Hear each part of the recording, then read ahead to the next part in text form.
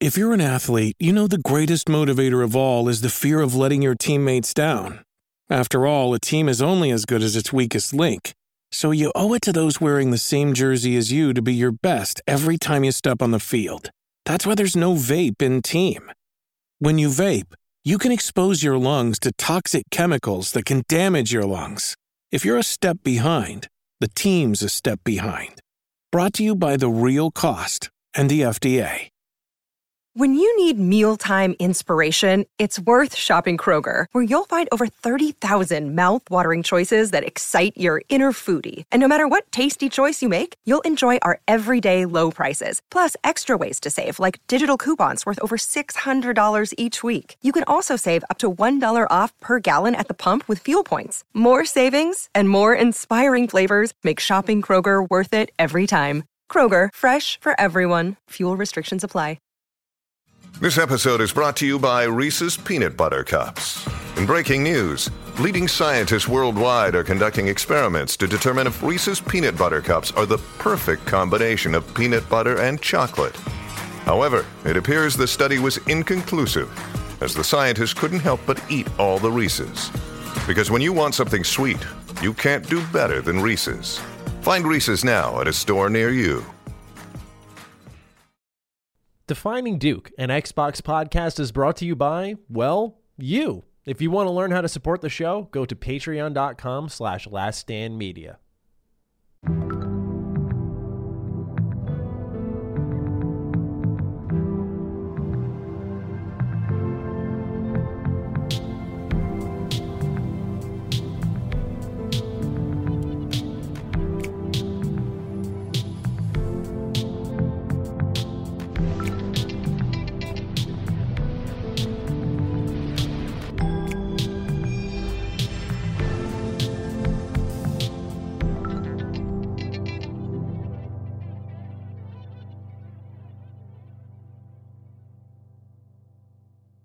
Salutations, everybody. It is Maddie here today, and welcome to episode 39 of Defining Duke, an Xbox podcast. As always, I am joined by the elusive man, Lord Cognito. Someone watched the event over. What's going on, sir? How you doing, Maddie? What's going on? We got doing well. Some specialty, people in the building, and it's just feeling good today, man. The Grubhub has been welcomed to Defining Duke. Yeah, Jeff, welcome. Thank you for having me, guys. This is a lot of fun. I'm looking forward to it. I listen to the show whenever I get a chance. You guys do put on a good entertaining podcast.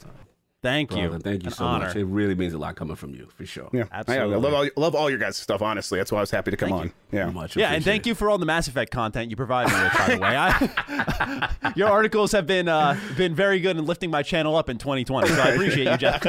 no. Honestly, that came back around because I started watching your stuff. I'm like, he knows what he's talking about. I'm gonna make sure. Right, there we go. Make sure you check in with his stuff before I say anything too stupid about it. So, yeah. No doubt.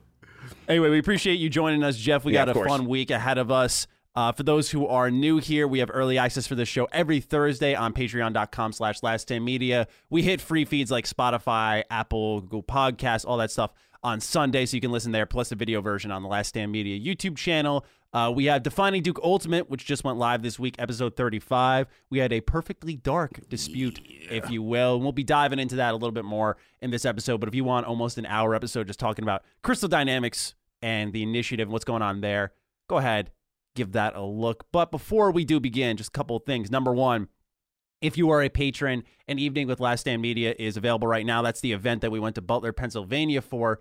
You can check that out now. You can watch me preach the good word of Toy Story 3. You can watch Cog pimp out Mass Effect 2. Yes, sir. PowerPoint presentations were strong, But yeah, man. I love the way Lockmore edited. Yes. He really did a bunch of jump cuts. He showed the presentations up close and personal. It was much more involved than I expected. So he did a phenomenal job.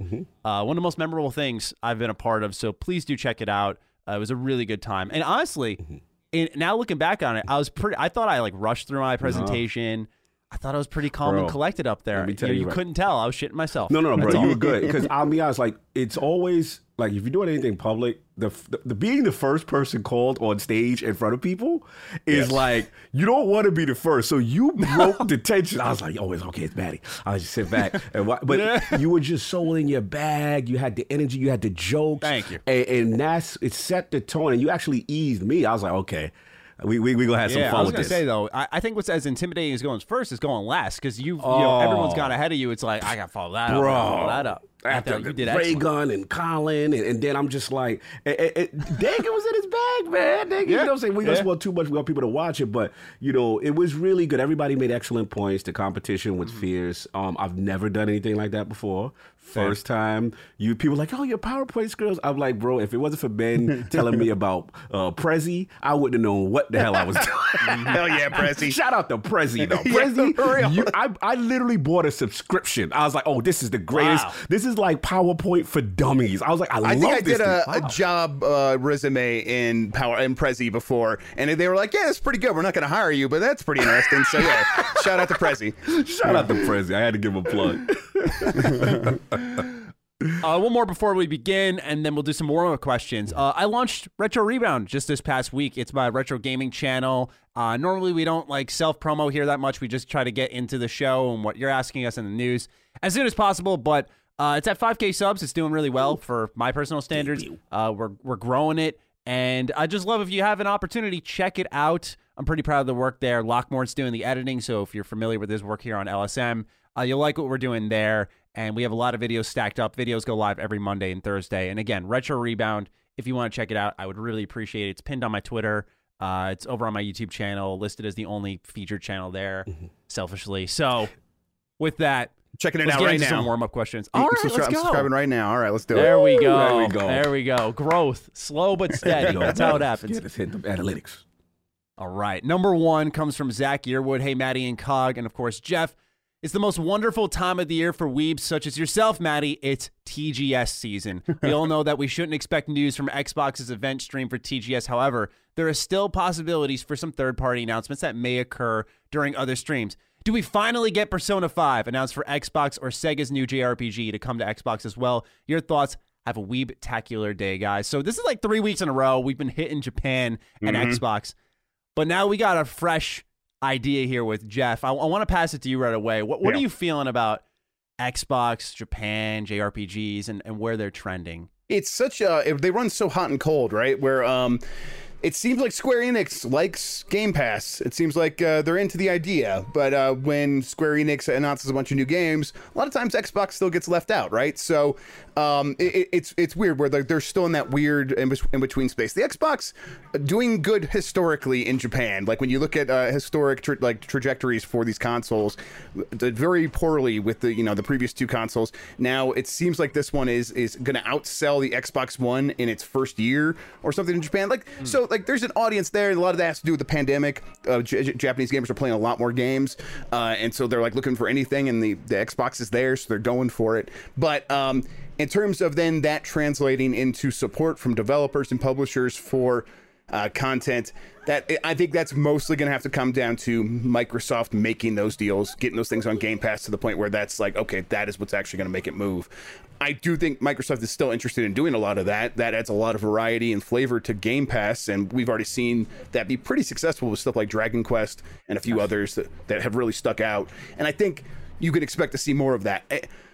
Whether or not that turns into Persona 5 getting announced for console and coming to Game Pass right away at Tokyo Game Show, I don't know. I'm hopeful, but I think that there's a good chance you might have to still wait a little bit longer for that. And also that relies on Sega and Atlus kind of getting their act together, and I'm not too confident about that either. So yeah, that's very true. Yeah. Cog, what about you, man? Yeah, man. I mean, we talked about this prior. My whole thing is obviously they're making strides in the region. But I do want to keep my expectations in check here, as far as my, grandiose, they're going to buy Sega or something. No, I don't necessarily see anything big. But for me, what would be nice, like I say, like Jeff eloquently said, if there was any way, Sega Atlus and can get this Persona thing going, because I think it would be a huge boon. We know they're trying with Game Pass very hard. I still champion the fact that they have Yakuza Like a Dragon initially as an exclusive kind of launch window title, times exclusive. And then, eventually that came into the service as well as the entire line. So they're making strides, to really encourage that audience to partake in Game Pass with those styles of games and the JRPGs. But that's what I'm hoping for. What about you, Maddie? What are you seeing? What you thinking?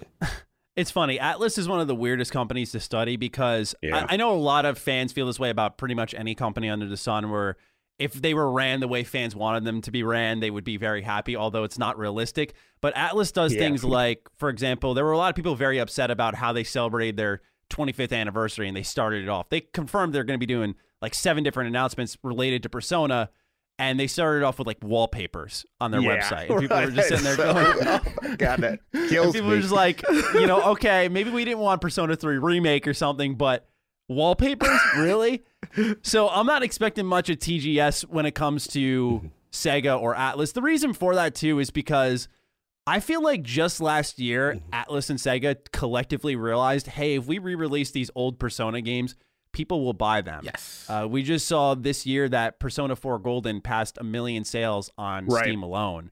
Right? So it's like now they're going, oh, we could probably port other things now, which Sega then eventually said they're going to.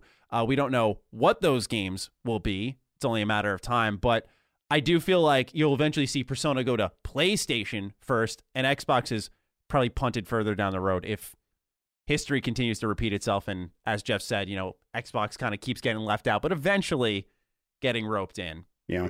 I think there's a chance that Persona 4 Golden is the thing that maybe happens sooner rather than later. I feel like that is going to come to consoles after hitting Steam and doing very well. There's still a lot of other options there, Xbox being one of them, but Switch also being very obvious as a home for that game. Yes. Just port that same game over. Call it a day. Call that one of the big announcements for this Persona event that's going to happen over the next 18 months or whatever they said it was going to be. And then wait a little bit longer before you move Persona 5 somewhere else. I could see them doing that.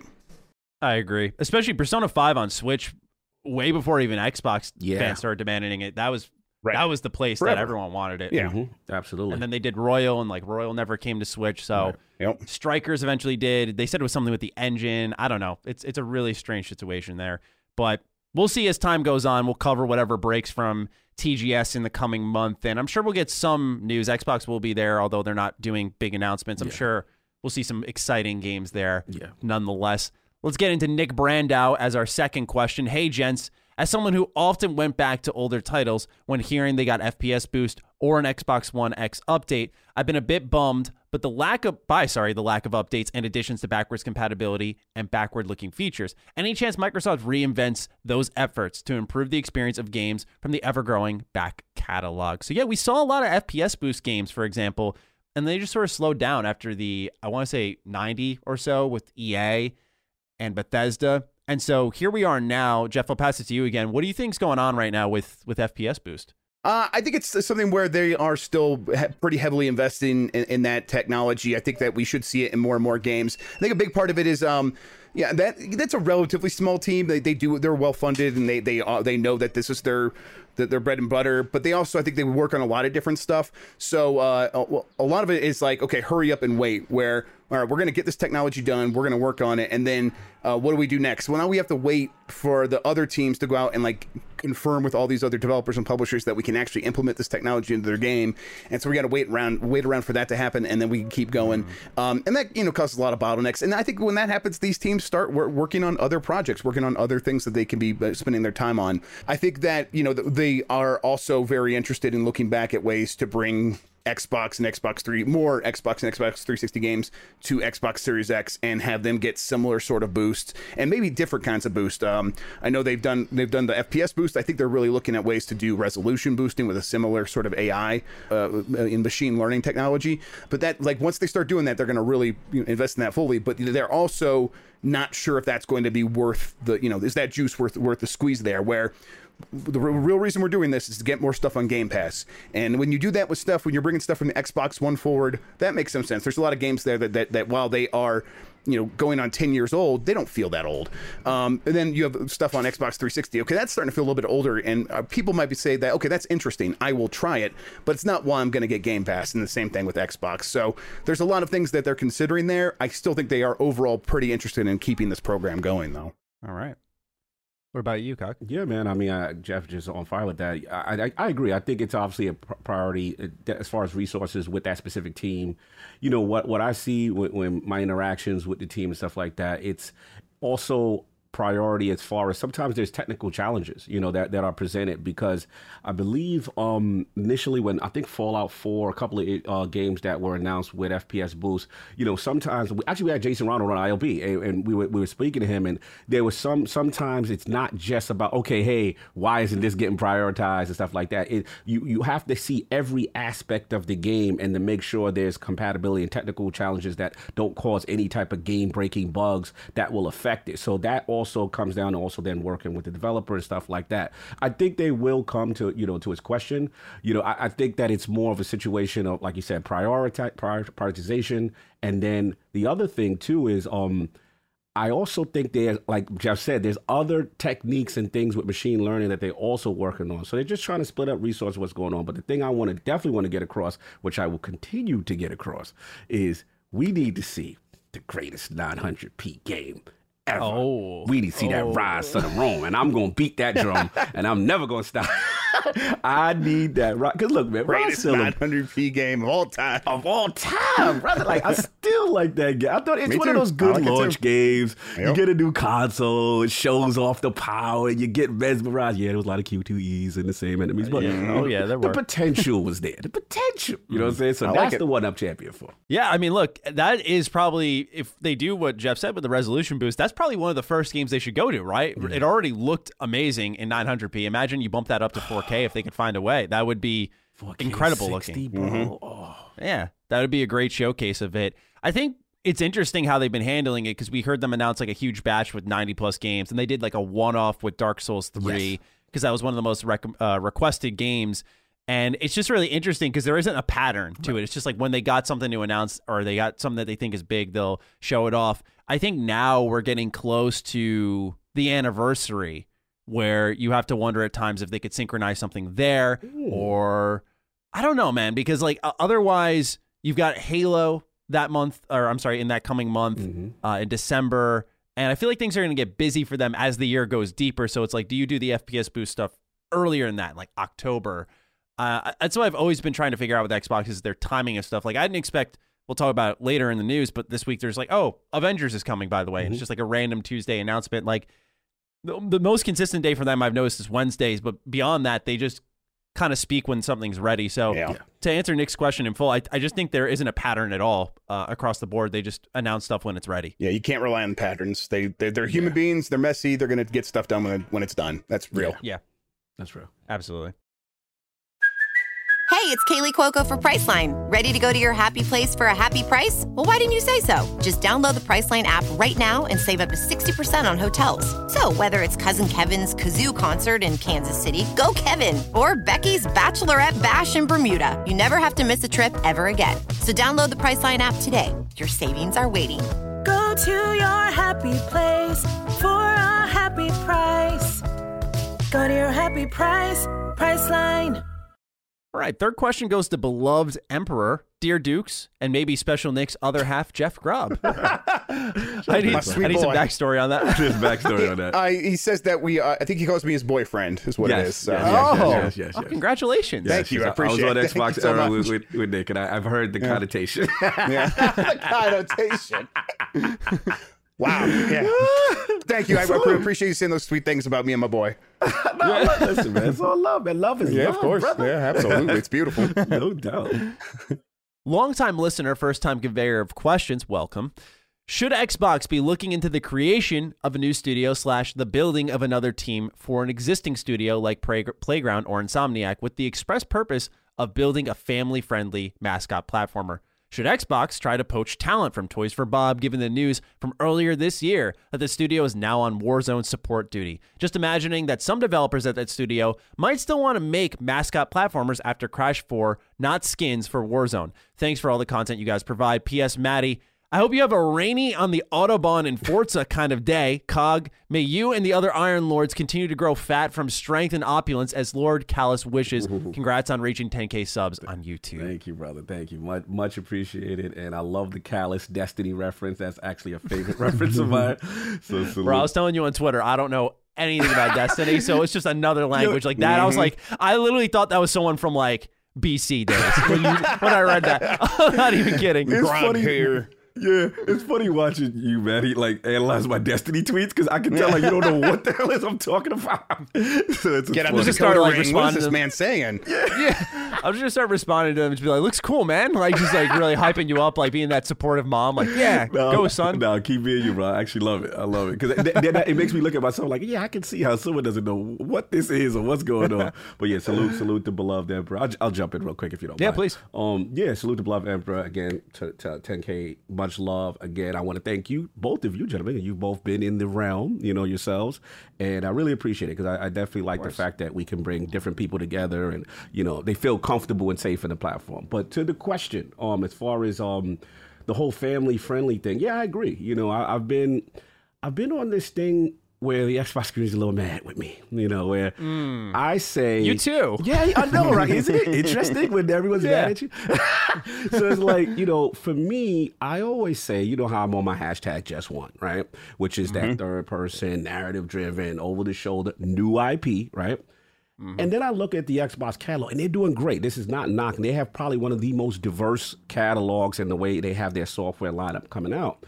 But I do feel there are some deficiencies, and one of them is family-friendly games, fighting games, that kind of thing. And to me, it always helps to improve. It's just funny when I hear the pushback, I don't want you copying this and Sony, and to me, it's a deficiency. You want all different genres so you get more people in the ecosystem. But to the question, yeah, I like whatever, methods they go about trying to get either family friendly or mascot platform, basically the Nintendo bag, getting something with kids, you want them in this ecosystem, big time. Another thing we talked about, Maddie, is obviously, if there was any potential with WB, and I believe it's, Traveler's Tale or? Yes. Yeah, the Lego games. That's why I was all about if, the hypothetical WB acquisition, because that under that umbrella would also serve a need along with NetherRealm with fighting, and that's why I picked that. But I'm curious what Jeff and you have to say in reference to the whole family-friendly kind of things for the Xbox. Yeah. Oh, you, Jeff. Yeah, it's making a new studio to make family-friendly games. I make sense on paper. I think we're seeing with the initiative, starting a new studio is a lot of work, and you might need help there anyhow. So, if you're willing to immediately bring in support studios to help you out with that stuff, that's possible. I think what might make more sense is to really just kind of mutate the question into say, okay, instead of starting a brand new studio, let's have Double Fine or let's have Rare start a new studio and have it be under their wing. So you have your headquarters right now. Let's start a second office in another city that is talent rich. Whether it's Montreal or Austin or something like that, wherever. But you start a second studio. It's going to be under your banner. It will likely use some of the IPs that you're familiar with, but maybe something else. Maybe this is how we get Banjo-Kazooie back or something like that. I think that makes some more sense where you can take some of the existing talent from these studios, have them work on multiple projects at a time, because there's a lot of jobs at studios where you're sitting around for years waiting for something to do because the person that comes up with the art hasn't done anything yet. So let's start staggering these people to work back and forth instead of just having them kind of, okay, maybe you're on Sea of Thieves for a while, now you're kind of waiting for the next thing to come along while we figure out what Everwild is. I think that's not a great use of their time. So I think, yeah, have Rare start a second an office, to work on family-friendly games specifically, and then build it up from there. I think that would make more sense. 100%. Took the words out of my mouth. Rare was the immediate pick in my head because the thing is I think underestimating Banjo's staying power a little bit. I know how popular and meaningful it was many years back, but when it got announced again for Switch Online, the N64 version there, I think that was probably the most significant one that people were talking about. They were so shocked that, of course, that Rare, and I'm sure Xbox had some type of involvement there, getting that game over onto Switch, even though it was available on Rare Replay, I thought was incredible to see, and people were very excited about it. And I was thinking to myself, I think Xbox is sitting on something here. I think if this was one of the games that they remade, people would be 100% for it. I mean, there's a lot of games that they cover from that entire history, but I feel like Banjo is the most obvious one for a remake of some kind. And yeah, if you could, of course, in a perfect world, poach talent from a company that did a great job with a famous IP like Crash Bandicoot, of course that'd be great. But if you've got Double Fine, who did a phenomenal 3D platformer this year, and you've got Rare, who's kind of holding the IP, I could totally see a co-development effort there that would work wonderfully. And it would be with an IP that makes a lot of sense. So I think everyone's in agreement across the community that they need something family-friendly. it's really a matter of time because they need to address it. But it's like, do they address it quickly with the purchase? Like Cog mentioned, we talked about Warner Bros. With Traveler's Tales and getting some Lego games in there. Or do you do something a little bit more, I'd say, sincere, a little bit more long-term, and start building Banjo for a new audience many years later? Mm-hmm. Fair enough. We'll see. Fourth question goes to Nandin Patil.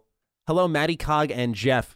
What is the process behind getting those insider scoops and stories? Are you the ones who make first contact with your sources, or do they get in touch with you? Do you have random and unknown sources each time, or are they people that you've been in contact with for a long time? How do you go about validating this info? And how do you decide if something is newsworthy, whether it's just deciding whether it's relevant enough, or deciding whether you want to leak this particular piece of information? Thanks, and have a great day. Now, Jeff, of course, this question's mostly for you. I've had some information, but you answer it to your comfort level. But I'm very curious as to your process, because there were I think something like Dead Space, where I'm like, wow, he kind of just broke that. Like, we now know about that game. Yeah. I didn't even mean to. Yeah. And I just want to know, how do you make that decision? And of course, the process behind it. Yeah, it's tough. It's different every time. It's different with every game. And that means, honestly, sometimes it goes with my mood. I like with Dead Space specifically, I think is a good example. I'm like, man, that's their one last thing. Like, we knew it was their one last thing, and we're sitting on it. And I'm talking with Mike, and we're talking on the podcast, and we don't have the hundreds of thousands of listeners. We got I think we get 2,000, 3,000 listens a week or something. We're not a huge podcast, so I'm sitting there just having a conversation with Mike. We're not saying the name. He does say the word dead, so that definitely gave it away. But people just took it and they're like, "This is Dead Space. It's 100% that." And then a bunch of people wrote the story, and I was like, "Dang, I wish I kind of would have just sat on that one and hopefully let them get to the point where they could announce it as their one last thing. I would have preferred that." In that case, it's like, what it is a lot of times is I want to be using this news as an opportunity to explain things to the audience. In that case, it's like, yeah, I could do that, but I'll be able to do that after Dead Space gets announced. We could talk about why they're doing it.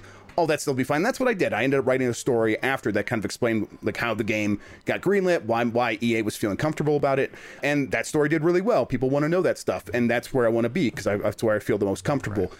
But there's definitely situations where it's like, okay, this is a big news story. It's valuable. I know other people know it. So, if I can get the confirmation before anyone else, I think I probably will go with it. And I don't ever really feel great about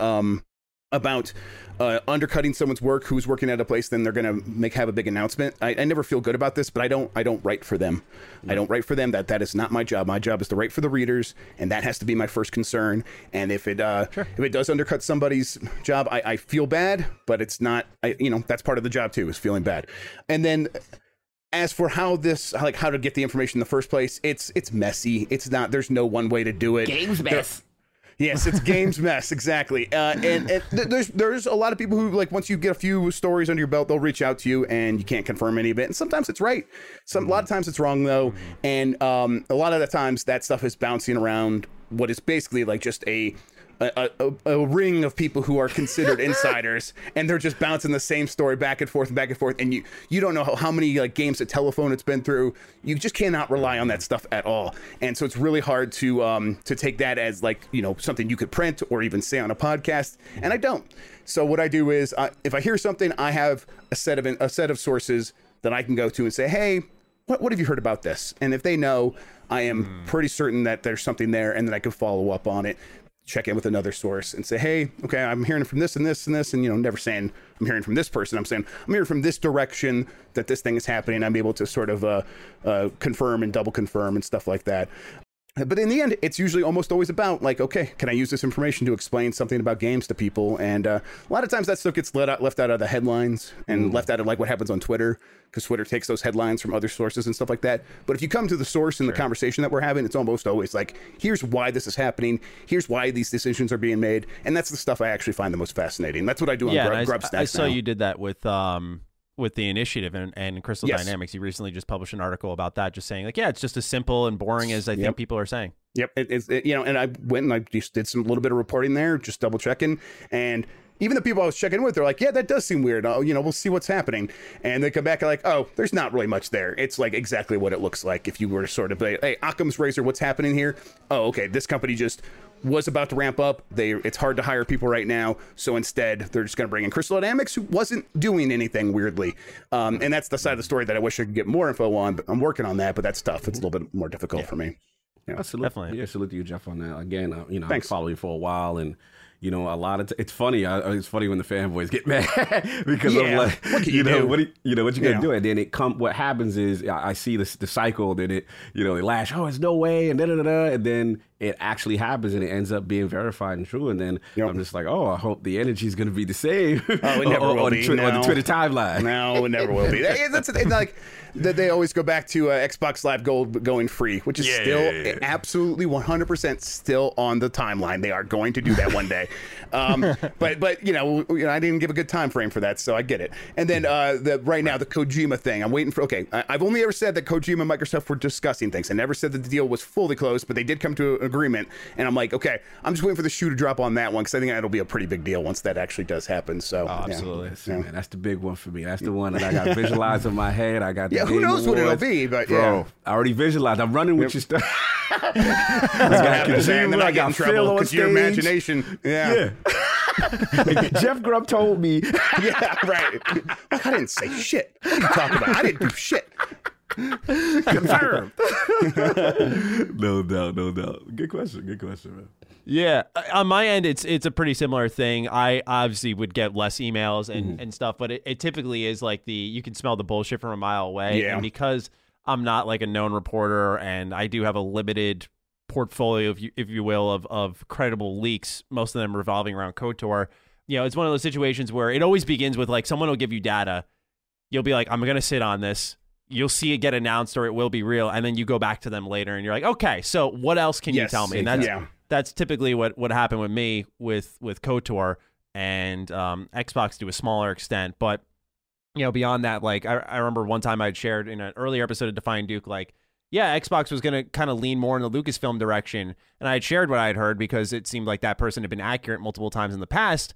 And then you see like, well, KOTOR's now with PlayStation, and that was a deal that I was told like, Xbox was in on that, but they sort of just like backed out effectively to some extent. And so it was one of those things where it's like, well, I guess that was not inaccurate, but now like, are they in on something else? And those are the questions that you just sort of have to leave up in the air. And it's what happens when you actually report a little bit too soon.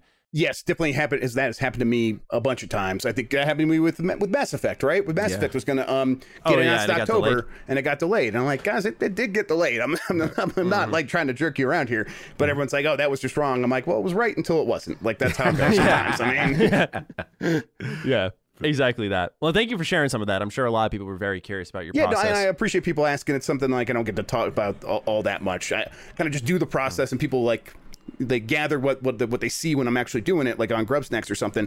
But then when people actually ask about it, I think they're like, okay, that makes some sort of sense, and I get it. Like I said, it's messy. You figure out each time anew. I actually got one last question before we move on.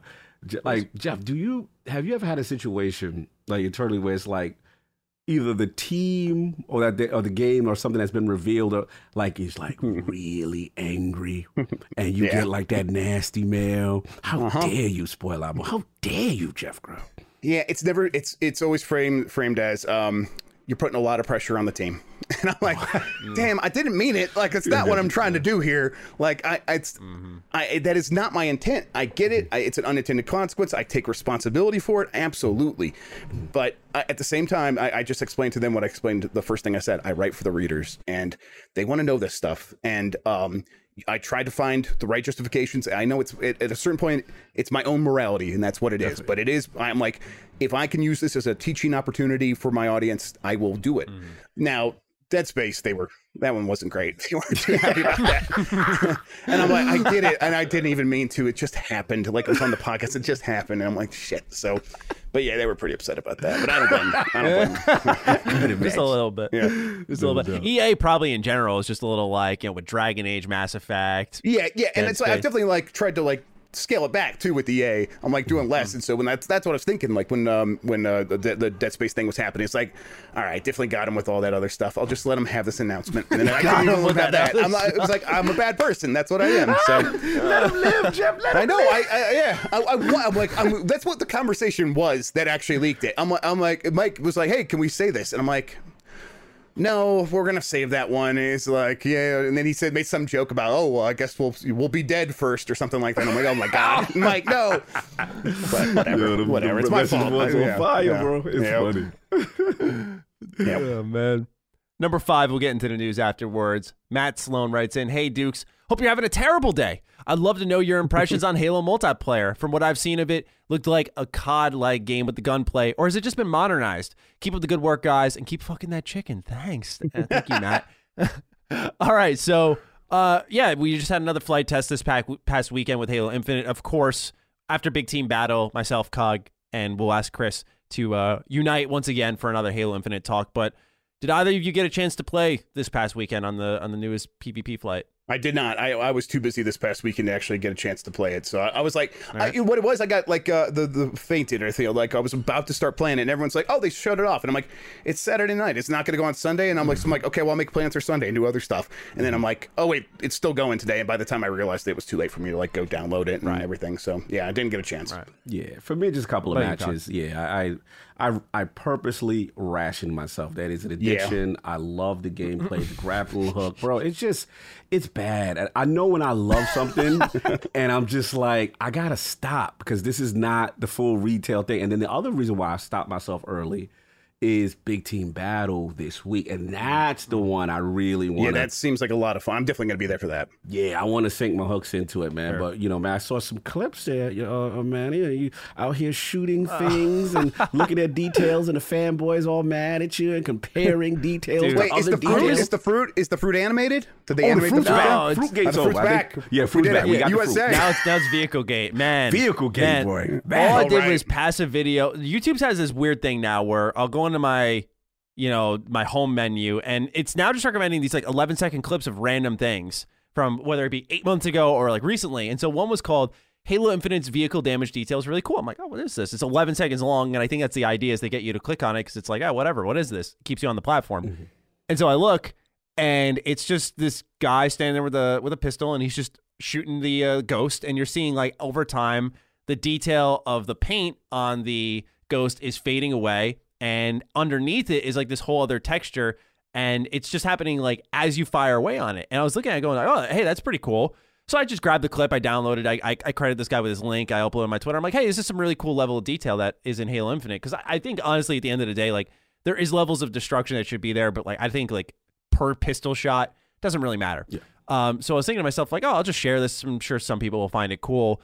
It ends up blowing up, right? And then I don't know who quote tweets it or retweets it. I didn't even bother digging, but like, oh my God, man. It's been brutal in my mentions. Like, just like, UX bots are happy with anything. Oh my God. It looks like sandpaper. I was like, I'm just sharing a fucking clip, man. It's just a fucking clip. Don't play a game or touch some grass. Jesus. That's what I'm saying, bro. Like, why did I wasn't even upset. It's just I told him last week, Cog. I told him last week. I said, bring it on. They brought it. Oh yeah, you was about to smoke. I saw you. You was about to smoke. Salute to you.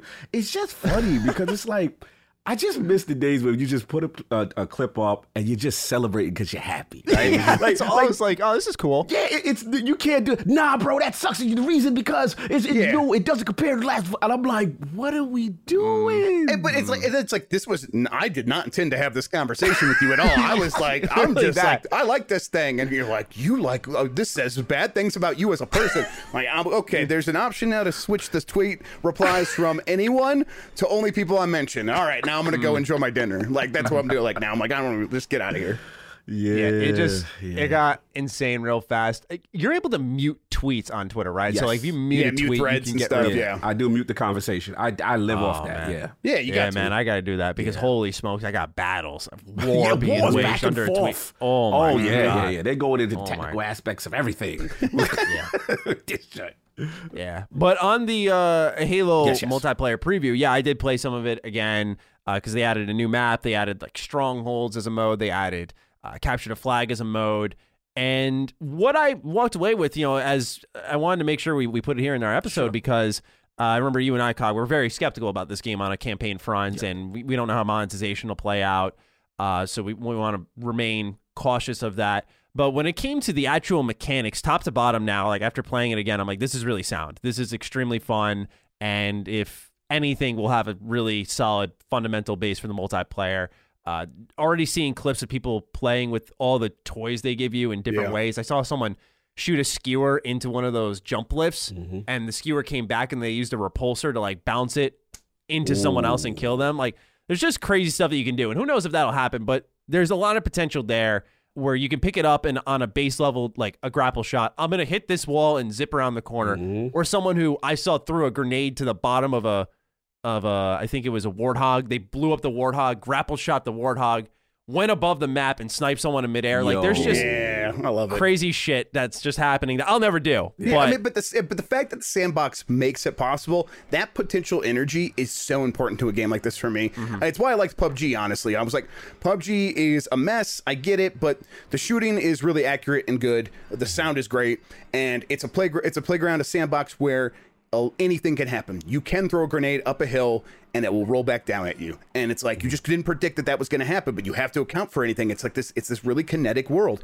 And I think that's what this Halo seems like it's really nailing. It's like, you feel like anything is possible, and that makes you want to keep going back in to see what's going to happen next. Yeah, exactly. And that's why, for me, it was that the maps were, even though they only gave us really 4 maps to go through, I never had an issue with that because it's the ways that you can play with it. Like I was watching Chris Raygun put some clips up on his Twitter, and in I forgot the name of the map. It's Bazaar. Yeah.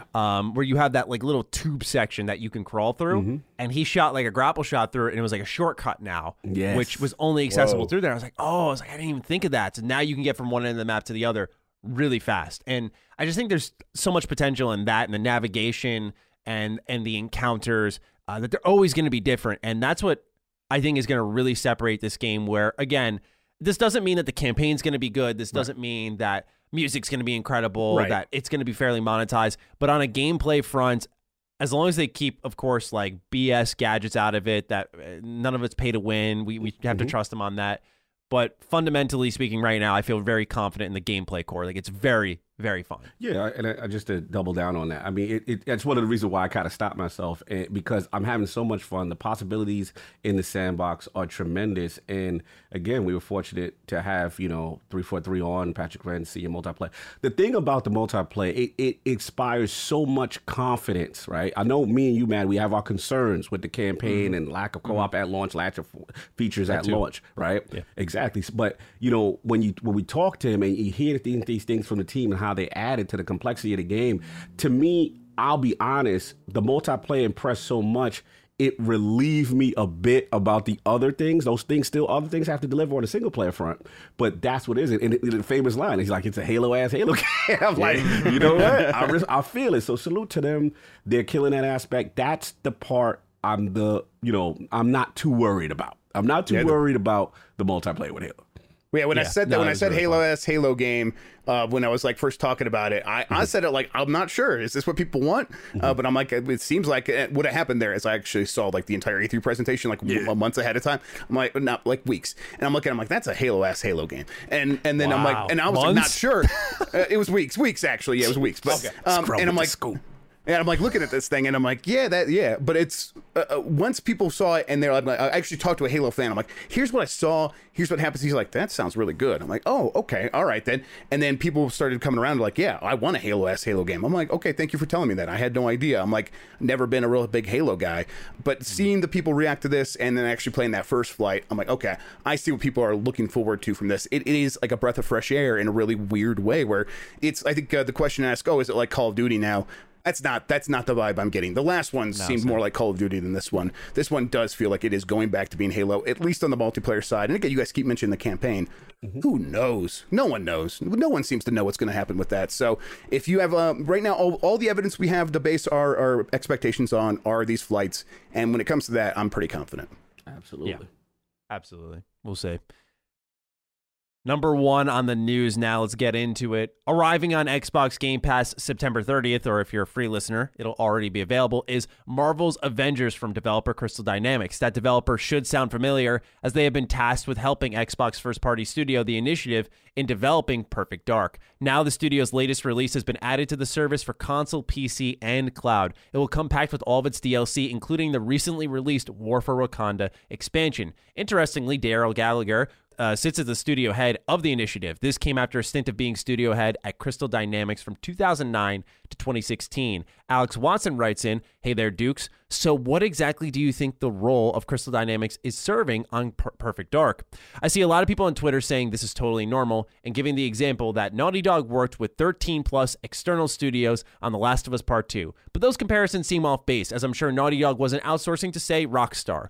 They were going to studios that specifically do support work. So given that the initiative is working with such a talented and high-profile studio, what do you think the dynamic will be? I'm thinking this will very much be a full collaboration with Crystal giving input on design, story, etc. Final decisions and disputes will, of course, be settled by the initiative. But I'm thinking Crystal is a full partner here, which sounds great to me. Would love to hear your thoughts. Thanks, Alex." So a lot to digest here, gentlemen. Who wants to go first? Let me do it, because I mean, this is you, bro. So the story I put out today basically says that, yeah, I mean, it's a partner, but it is being brought in to fill in gaps and to basically to complete what the initiative was always going to be, or what they wanted to be for this project. And whether they did that through hiring or hiring a support studio, they were going to do something like this. The key here is Daryl Gallagher's relationship with Crystal Dynamics. He did say from the beginning, I think, like, hey, Crystal Dynamics might be an option. Like, maybe they're going to be busy, but if they're not busy, then we can bring them in. And it turned out they're not busy. And the reason for that is pretty confusing, I think. Why wouldn't they be busy working on something for Square Enix? But they're not. Yeah. Someone said that earlier. Continue. Yeah, but no, absolutely. No, you're right, though. So that's weird. So, but they're not busy. So they have an opening, like, okay, let's go for it. And are they going to give him input on design and all that stuff? I think that seems likely, but I actually don't think that's also too abnormal.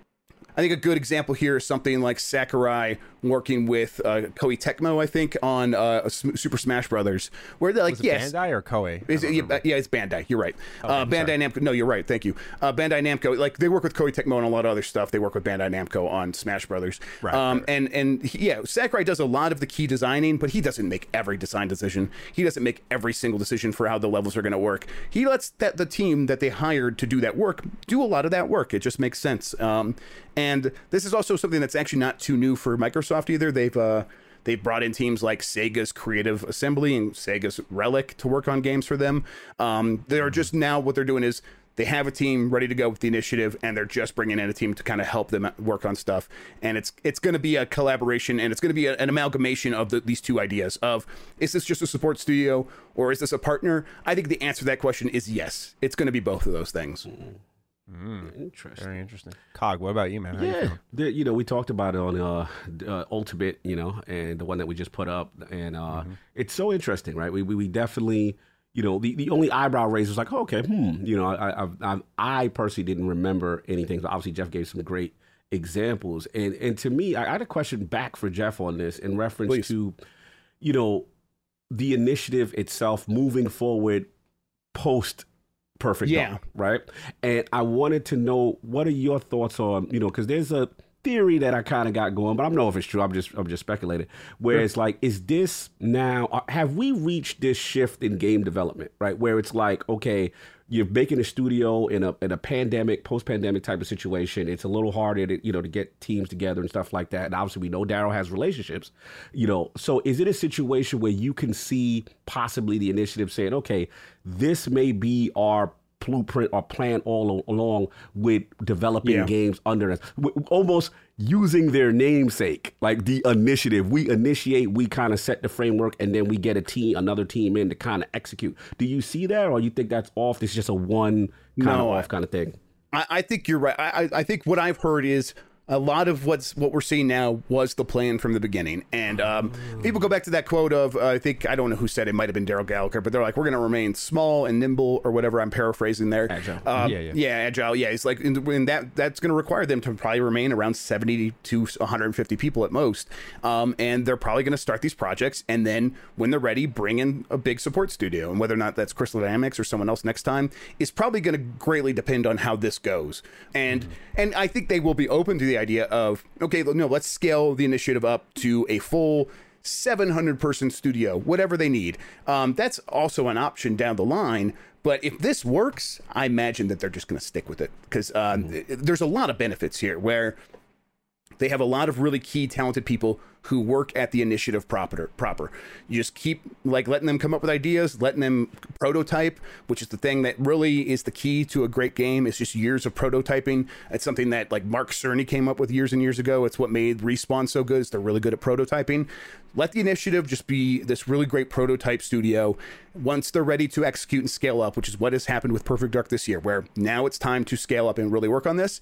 And you have two options there. Spend a year, 2 years hiring enough people to actually do that, or bring in a studio that's ready to work on it right now. And to me, one of those sounds way more efficient than the other. And and I know people say like, oh, it's strange because Naughty Dog doesn't do this. And it's like, well, Naughty Dog's already a 700, 800 person studio, whatever, you know, they already have a lot of people ready to go. And then when they need to bring in support studios, they have support studios dedicated to this that they bring in. I think this is just a slight difference on that same idea. It's just maybe this is the way it's going to work with the initiative, where like, yeah, they'll just remain this small, nimble team, and they'll come back every time and say, okay, is Crystal Dynamics ready to go? No, they're busy. Okay, we'll find someone else, and there will be someone else. Yeah, I want to talk a little bit about Crystal Dynamics availability in general, because I thought as time went on, that's just the thing that sticks out. Is at first, I'm guilty of this too. You look at the initiative, you're like, all right, you're the new guy here. What's going on? Like, why are you needing help so early? That makes a lot of sense. As everyone started to learn over time, it's like, okay, this seems like a scaling up matter. But with Crystal Dynamics, they just released late last year Avengers. Avengers was broken at launch. I had the unfortunate time of playing about 30 to 40 hours of the game for a review. So it was a good time. Video did well, though. So, hey, not too bad. But anyway. Content. Yeah, right. And so I went ahead, reviewed it. Wasn't that great. Clearly needed a lot of work. They've been working on it, releasing little updates here or there. Spider-Man's still not in the game for PlayStation fans. They just released War for Wakanda. I haven't played anything post-patch, to be honest with you. We're seeing it being brought into Game Pass, which Cog and I, we willed into existence ever so slightly on that last DDU. And with Crystal Dynamics being available, why aren't they working on Avengers is the real question. Is it that dead? Because we were looking at the player count, and it's like, okay, it's very low. It's at like just over 1,000 on Steam, I should mention. And maybe it'll be a lot higher now with Game Pass and, of course, other consoles there. Like I'm sure PlayStation with the Spider-Man announcement, that drove some copies there where they had a more active player base, or at least you'd hope so. But with Crystal Dynamics, like, why are they available, right? Like, that's what do you guys think on that? Because I can't help but wonder if it's just like, all right, it may just be as grim as it sounds, which is, yeah, this failed. Like, we're going to slowly peel off of it. Yeah, that's the question I have for Jeff, too, because it's like, you know, me and King have this joke on IOP, and it's like we feel like Darryl Gallagher might be a smooth operator here. You know what I mean? Like, former friend, head of Crystal Dynamics, you kind of know what's going on in the other building, And I just find we've speculated, it's fun, but I just find it weird that if you're Crystal Dynamics, Square has nothing for you to work on next. Now, call me crazy, Jeff, that doesn't seem to be a situation where, like, for your future is a good thing, right? and I also find it interesting that Square is willing to take a bag from Microsoft to say, go over there and do work here. Get out of my sight. Yeah. What do you think? I'm rinsing you out cheap. Get out of my sight. Yeah. Listen, it's not like I'm sure that Crystal Dynamics pitched what they're going to work on next to Square Enix. Square Enix said no. That's the thing. They're like, we're probably we're talking to Microsoft right now. We know, like, you know Darryl Gallagher, and that's our alternative here. And everything you pitch to us sounds like a bigger risk than just taking the bag. And I mean, that's clearly what did happen. Now, but why would that not be worth the risk? And I think it has everything to do with what you guys said. Avengers, they're looking at that and they're like, hey, we got beat pretty bad by that. That was an expensive failure, and we can't have another one of those. We can't even have, and like, we're not even really willing to give up an opportunity cost. Like, we got a guaranteed thing here from Microsoft. Let's do it. And then maybe Microsoft is dangling at the end of this line, like, okay, we're trying things out. We'll see how it goes. And then maybe we'll buy them from you at the end. And maybe Square Enix is looking for that. Now, I don't know. I wasn't able to find that for sure. So that's speculation, but no doubt. I just would not be at all surprised if that's the case. I just think that when it comes to Crystal Dynamics, I think Square Enix is just not in the mood. not in the mood for you right now. And it's like, I think it's a shame, because it's like Square Enix should not be the one being all hoity-toity here. This is the company that put out Balan Wonderworld, The Quiet Man. What was that bad Metal Gear Solid ripoff they put out a few years ago? I can't remember that. Oh my god! Yeah, just a terrible game. These are not just like. They missed. These are worst game of the year material year after year after year, not coming from their Western studios. And so when they have like a big budget Western studio game fail, they're like, hey, that's why we're not making money. I'm like, you're not making money because of everything you do. You are bad at this in a lot of cases. You are so lucky with Final Fantasy and Final Fantasy 14 right now. But it's like, Crystal Dynamics is going to be the whipping boy right now because Avengers is just such a high profile failure. So I think that's what's happening. Yeah, I agree entirely. I talk sometimes about how Final Fantasy VII Remake to me is like, I don't know if it even sold well enough to help pull them out of the crater that was. Before Integrate, we're talking 5 million copies sold. And listen, that's a big game. But was that can't be expectations. Now, you don't hear that from Square Enix. They only talk about expectations when it's a Western game. But I don't think 5 million copies sold for Final Fantasy VII Remake, it was enough at that point. Now, I'm sure it sold more since Integrate. But like Luigi's Mansion 3, 10 million copies.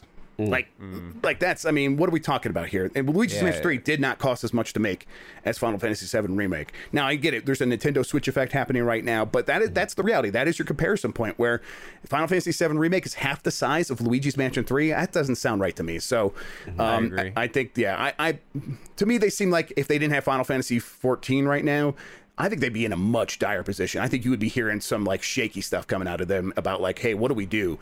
But thankfully they have this like money making machine right now, and they're just relying on that to keep them going. Yeah. I've talked about Neo: The World Ends With You on this show. Like, this is a really small game that came out, and while it didn't look like the biggest investment in the world, there's a ton of art behind that game, a ton of music. There's a lot of story, voice acting, like high profile voice actors in there. Like, it wasn't a small investment where that game, even in Japan, where I'm sure that was probably their biggest audience, sold like 30,000 copies in its launch month. Yeah. Like, it did really bad. Like, Square's missed a lot. Yeah. And that's why I think they're doing something like this. And it's just weird that Crystal Dynamics happened to be available. But you did bring up the point, Jeff, that we'll only speculate on, which is I've just talked a lot about how Xbox and just companies in general, ever since the Bethesda acquisition, has always been like, what's the gargantuan thing that we can entirely absorb? And I'm like, it could also just be like sports, where it's like, let's extract a player from a team. Like, we're not buying the whole team. Let's just get like one studio from a brand. And maybe Crystal Dynamics ends up being that if the partnership's there and Square's like, get out of our sight. You buy Tomb Raider at the same time, kind of make the IP, and it all makes sense, right? If you kind of like get that IP with the talent that has now proven itself to you. I think Microsoft's actually in the process of testing a lot of talent. Like, who's working on Contraband? I can't remember the name of the studio. The Just Cause studio. Avalanche, right? Yeah. Avalanche. They haven't bought Avalanche. Avalanche. This is a external studio that's doing a first party game. I think they're testing out Avalanche. They might end up buying Avalanche. I think Flight Simulator is doing really well. I think Asobo's was in a similar situation where I think Asobo's like, hey, we're thinking about buying you. I think Microsoft is doing a lot of that, and once they reassess, they're like, okay, now we've seen how these teams work. What do we like? What don't we like? I think with Avalanche and Contraband, what I heard is they missed a lot of their key markers. They were like, you have to have this done by then, and they kept missing those. So it's like, okay, maybe we don't like working with Avalanche. Maybe we don't need them, but like we'll publish this game. We'll make sure it comes out. We'll back them up. Make sure that it's the best game it can possibly be. But when all is said and done, when we look back at the process, were we happy with it? And so I think there's a chance they'll pass up on Avalanche. Now, with Crystal Dynamics, you imagine with that relationship with Daryl Gallagher, maybe it's going to go really well, and they say, okay, let's go for it. But at the end of the day, they could also just say, hey, that worked well. Let's just do that again. And everyone's really happy. And let's just do the same deal again. That's fine. And everyone's like, oh, yeah, we all made money here. Why wouldn't we just keep doing it? Square Enix's fortunes could change. They could have different leadership by then. So this is not a guarantee. I just think these are a lot of the things that all these companies are thinking about right now. Right. No, I agree. And last point I said, I completely agree with that. And I think it almost feels on brand with Microsoft with prior studio acquisitions. Sometimes, they were in the greatest state at the time. We've heard the stories, obviously, Double Fine. There's a couple of studios, where it's just like, wow, really, I've been fortunate we had Compulsion on, their story is extremely interesting, how they're lucky to even be around. They had 2 chances of survival and they're still here. So, it fits that mold. But I think it's what you said, Jeff, where it's more fluid. They start the relationship. see what happens, see how it works out, and then eventually, if it makes sense, things will happen. But yeah, it's definitely something I want to be, charting specifically with with Crystal Dynamics. And I just think King is hilarious when he says it's an all natural situation with Daryl Gallagher. King is loving this. He's all about this. Bringing in his bros, like, hey man, don't I got some work for you. Like, man, just keep your head down. Keep your head down. I got you.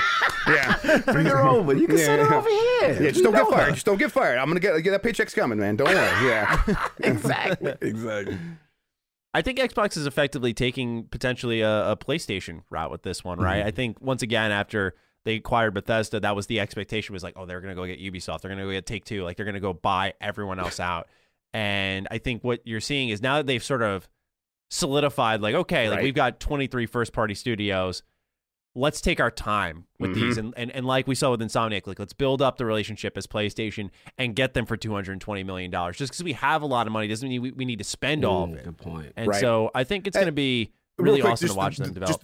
I'm sorry to interrupt you, but there is a pressure on the other side of that I always bring up and I always point to people, and it has nothing to do with games and everything to do with global economics, and that is interest rates and inflation are a big concern for these companies right now, and it's more of a concern this week than it has been up until this entire point, and it's been one of the reasons why these companies are spending so much money. Their money is going to be worth less next year than it's worth now. So if you have money sitting in the bank, sitting in a bond, sitting in wherever, in any sort of market, it's going to be worth less because of inflation. And so they're like, let's spend it now. And I think this week we're getting news like inflation's probably going to be even worse than what we were expecting through the next year. And these companies, they pay attention to that stuff. So while I do agree with you 100% that I think Microsoft's like, I wish we could just take this stuff slow and look around and build these relationships up and do what Sony's been doing, just like you said. I think that's absolutely right. There is going to be someone, the bean counter, saying, hey, this money is like, yeah, it says this number, but that number is going to be worth this number next month. And then a year from now, it's going to be worth this. 5% less is huge when you're talking about billions and billions of dollars. So they're going to want to spend it sooner rather than later. I think that's going to maybe, across all these companies, really juice up this market of acquisitions here before the end of the year. So that's all speculation, but I think that's going to happen. No, it's a really good point, though. It's well-founded. So I appreciate you bringing it up. And that's something that we're going to have to keep an eye out for, because the expectation was this year we would get another. Just an expectation, by the way, that Xbox would get someone else, especially with it makes a lot more sense what you say now with how PlayStation's just munching everyone up. Yeah, they got to right now. Yeah. Did they make an acquisition? They did. Yeah, they got Faltric, I think was their name, and they were like former Sony Liverpool devs, and they're being rolled into a current studio that's already part of PlayStation. The old Wipeout guys? Like Fire Sprite guys, and then Fire Sprite acquired someone. So right. It's just going to keep happening. Like Nintendo even acquired like the Luigi's Mansion 3 team because of the same thing. Right. They're like, that team was going to sell because they knew they're worth more now than they've ever been. And the acquisition fever is so high. They're like, we're going to sell now. And Nintendo's like, all right, we'll pay. So even Nintendo doing that is, I think, a good sign that this stuff is going to keep happening, at least for the foreseeable future. Yeah, good point. Exactly. That's the most telling part of it all. I actually made a video on it today as we record this before we even had this talk, about how I was like, Nintendo seeing them get involved is like a very, very telling sign. Yes. If they're making a purchase. Yep. Agreed. All right. Number 2 on the news. Speaking of acquisitions, this is a beautiful transition. Here comes a new challenger. Netflix made a splash this week by announcing their first ever video game studio acquisition. The developer now under their umbrella is Night School Studio. Night School is known for their work on Oxenfree as well as After Party, and are now chipping away on Oxenfree's sequel. In a write-up, the studio wrote that they feel like this is a natural pairing and that Netflix's team has shown the utmost care for protecting their studio culture and creative vision. Now, obviously with the information that we just all discussed, I think this is interesting because I was thinking to myself, with Game Pass growing so much, you have to imagine Netflix making studio acquisitions really just almost directly speaks to the idea that they're going to try to make their own gaming subscription service. You would have to think, right? Yeah, Jeff. Yeah, I think that there's a lot of factors here. I think that they're going to try to continue to grow Netflix, that business, and that means speaking to different audiences, and they have come pretty close to saturating the kind of people who might subscribe to Netflix, and they'll keep growing here and there, and they have new markets they can move into, but that stuff they've already figured out. Like, they know their game plan for going down that route and competing with Disney and all this stuff. They're really good at analyzing data, and I think that actually brings up the other point where they know who is using Netflix, and They know, like, when they leave Netflix, what they're going to do.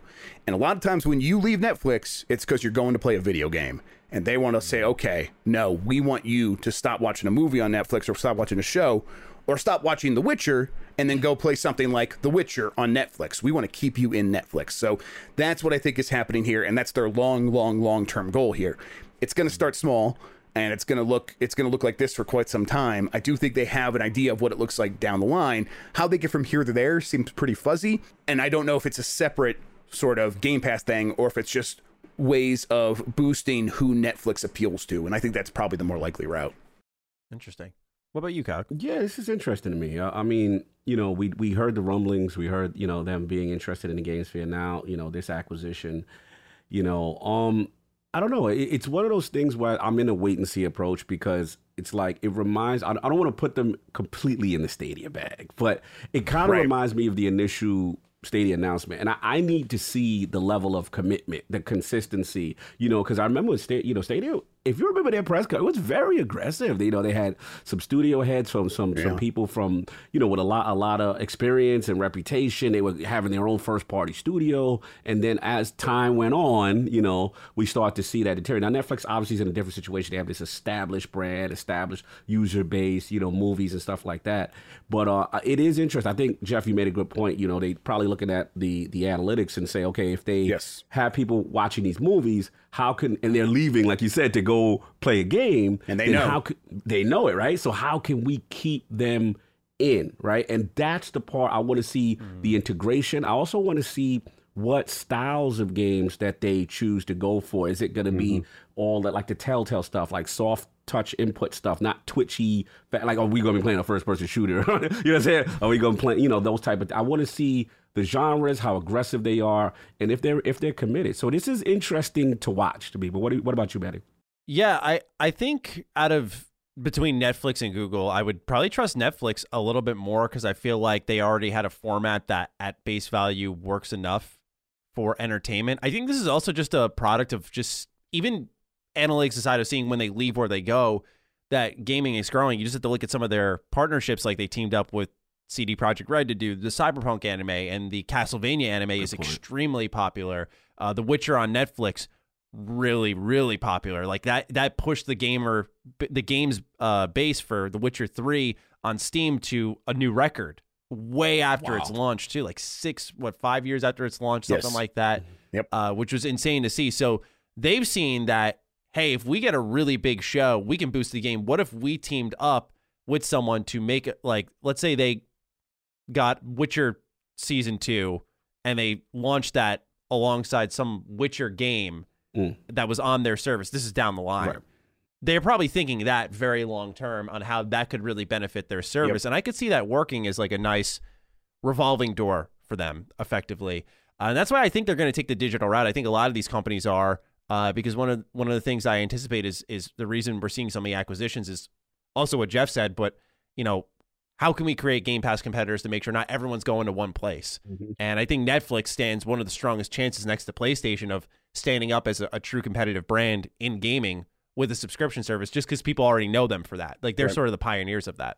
Yeah, you just kind of already have it too. Most people already have Netflix, and so if they expand what gaming is in there, eventually they'll have to raise the price and all that stuff. But that's true for every single thing. Like everything is going to go up in price. So yeah, big deal. But they'll find ways to leverage that data. And I think that point about The Witcher is just, I think, so key. It's like they saw people go play The Witcher everywhere else, and they're just like, why weren't they, like, someone, I'm sure one of the executives were like, why weren't they playing The Witcher here? Why'd they go somewhere else when they could have been playing it here? And everyone like, well, like, we don't do games. Like we should have thought of this. Like we should have known.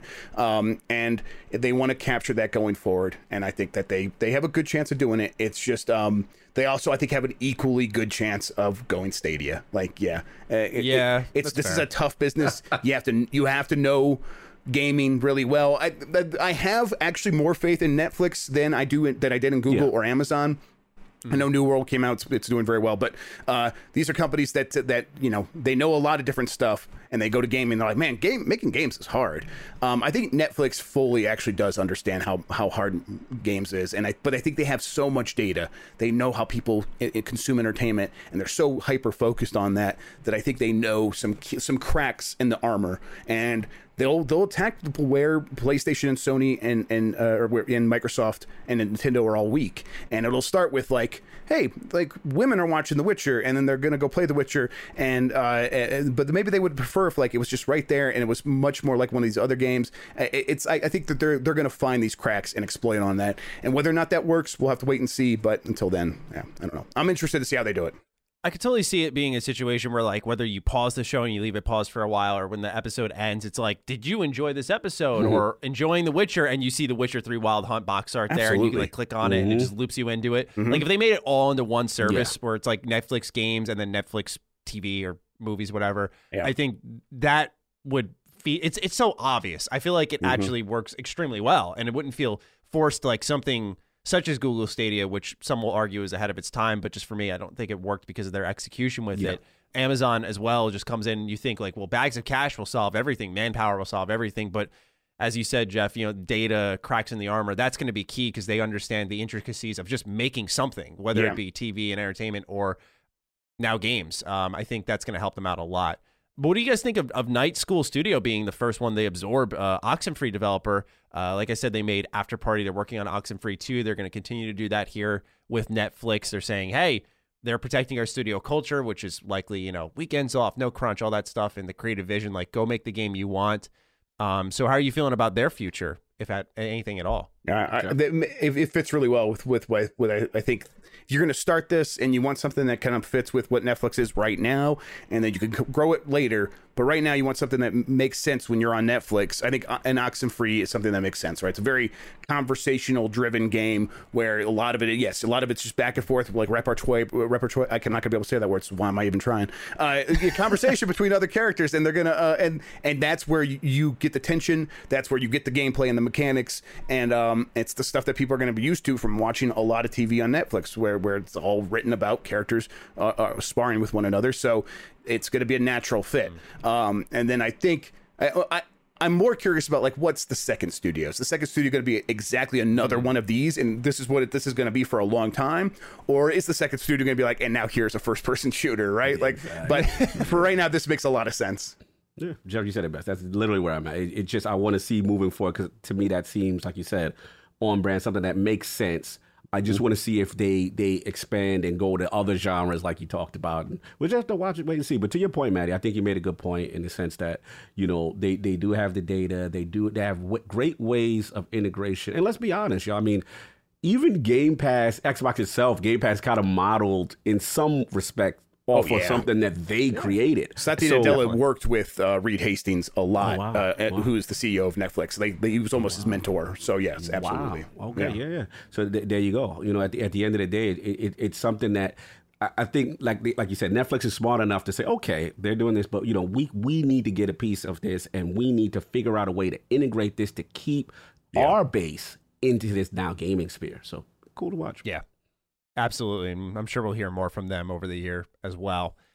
Let's go into number 3. Speculation is ramping up that Xbox Game Pass may have passed another milestone. In Yahoo News interview on The Grill featuring Take-Two CEO Strauss Zelnick and head of Xbox Phil Spencer, Strauss asked Phil, doesn't Game Pass have something like 30 million plus subscribers? Strauss would be privy to this information given that some of his company's games are on the service. Phil was quick to quell the potential storm brewing by iterating that the last officially announced number was 18 million subscribers. Now, he did allow a little smirk, a little laugh. I don't like to analyze the people's body language, facial emotional response. Yeah, but you could tell there was a little bit of, he fucked up, but whatever. Yeah, we might have 30 million. What of it? Can I jump in real quick? Yeah, please.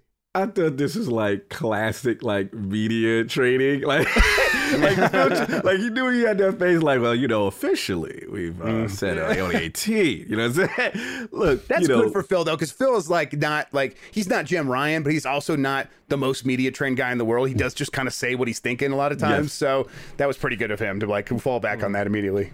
Yeah, shout out to them. I mean, shout out to the grill. Shout out to the grill. You know what I'm saying? I did catch a little bit of it. I just thought it was interesting. Look, if it is, that would be something, I think they want to get in front of and then, with a blog post or whatever and celebrate it. They'll do it when it's official, kind of thing. But, I'm curious with Jeff. I was going to ask you, with obviously this is so important to them, right? And I know a lot of people right now getting caught up with the data of NPD and UK sales charts and, all this and, people are not buying the game and what's going on, Jeff? What's happening, Jeff? And I get it. There's as me and Maddie appropriately say, the concern, a lot of fake concern from some people. Trolls. Yep. Yeah. But it's all good. It's all good, but in reality, there is some questions, right? And my thought process, and you tell me, Jeff, is that I feel that this is the data that they are concerned about. Like how many people subscribe to this service and this number continues to go up, right? So what do you think with this whole situation? And then, obviously what we're talking about in reference to sales versus the Game Pass subscription thing. I will be very surprised if it's 30 million right now. Okay. I think so there was Jez Corden from Windows Central, and he's walked this back. So he said this was not exactly, he was misled or something, which made a mistake. So I just want to say, but he said it was 23 million, and this was a few months ago. And this was after the 18 million number. And then Microsoft came out, and they did their quarterly report, and they didn't say a number. And the reason they didn't say a number, I've told Jez this, is because of Jez Corden. Because Jez Corden said 23 million, and it wasn't 23 million. It was a little bit lower than that. I think it was closer to 21 million. And they didn't want it to seem like, oh, we heard 23 million, and now it's 21 million. It's going down. So they didn't want the markets to react that way. And that makes sense. I think if it's fucking Jez, right? I said dad of Xbox as a joke, but holy shit. Yeah, right? Come on. He actually is dad of Xbox. Holy fuck. Yeah. Fucking clown. I love you, Jez. Shout out to Jez. If it was 30 million, I think they would have said something. I think so. If it is 30 million, by the next earnings report, we'll hear it. They will say that number. Or if it's like 28 million, they'll say it. My guess is that it was that 21 million range around E3, and that I think they had a good E3 and probably a pretty decent summer, and they probably did add some subscribers during that time. I don't think they're losing it, but I don't think they're adding at the rate that they were hoping for either. At least that was the sense I got. So I think that there's a good chance that it's gone up, and it'll be a pretty decent number. But if it's close to 30 million, they will say so very soon. So I'll be surprised, but hey, good for them. They're doing what they want to do. Yeah. I'm thinking that number was a little high for sure. I would have, in my head, before any of this, ballparked it at probably 25, with E3 really giving them a big boost and then some of their releases. But I think what's going to have to happen for them to push some really big numbers is, we saw this summer they filled out stuff for core gamers with releases like Psychonauts, The Ascent. There were releases like that were exciting to us probably, but on the level of growing a service, they were more additive. Like you would stumble across it. And they need more things like Back 4 Blood. I think Back 4 Blood's going to be a really big game, but they need more of that. And I understand it's very easy to sit here as a consumer and be like, oh, please spend more, but grow the service. Like of course, as a consumer, I want them to add the big games there, but I also am like of the mindset, like, I don't care what their subscriber number is on a level of like how much money they're making. I drive a Nissan. I'm pretty sure they filed for bankruptcy or something like that. I don't give a shit. As long as my warranty is still covered, I'm fine. So like that's exactly. Yeah. So I think for them to grow the service to a number like that, they need more of those pops like we saw with Outriders and then MLB The Show, like that consistency there of, oh my God, another one, to the point where it's almost expected. Right. And I think really what they need is, and they seem to have got that with E3, is if they saw strong growth or decent growth with what they have now from June till the end of this year, then they're likely going to look at it and say like, okay, month-to-month additions is what we need, but we need bigger of that. And how do we do that? And how much do we spend on that? And one of the places they spent money was Avengers, which is one of those, I call it like a half measure game. You kind of toss your hands at it. Like it's one of those things that's additive. I'm wondering what the next big thing beyond Back 4 Blood is going to be that brings people into the service. Of course, there's Forza. Forza's huge. Of course. There's and Halo. Yeah. Those two will play big factors. But of course, third party wise, I think that's what excites people. It's like, oh, I don't got to spend money on this. Like that's the mentality it brings. And so it'll be interesting to see, of course, as always, what they do to bring those numbers up to that 30 million that Strauss was talking about. I did say this on Grub Snacks last week, and I haven't put it into a report yet. Maybe at the end of a story, but they have literal billions of dollars earmarked for getting games on the Game Pass. This is beyond acquisitions. This is beyond, and so when people talk about Game Pass being profitable or not, like it's clearly not, because this money is set aside right now for it to be spent on Game Pass, and the subscribers they have right now is not making up for like the billions that they are planning to spend.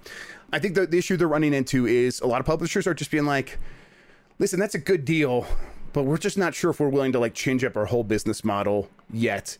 We want to try the old way, and then we know we can rely on you to be there if later down the line we want to go to Game Pass. We know you're still going to be there, and that's a tough situation where like Microsoft's not be like, no, you do it our way or the highway or something like that. They're gonna be like, yeah, okay, yeah, we'll be here. So yeah, a lot of publishers are still just saying no right now and not taking that big guaranteed money, even though seems like it's a lot of money.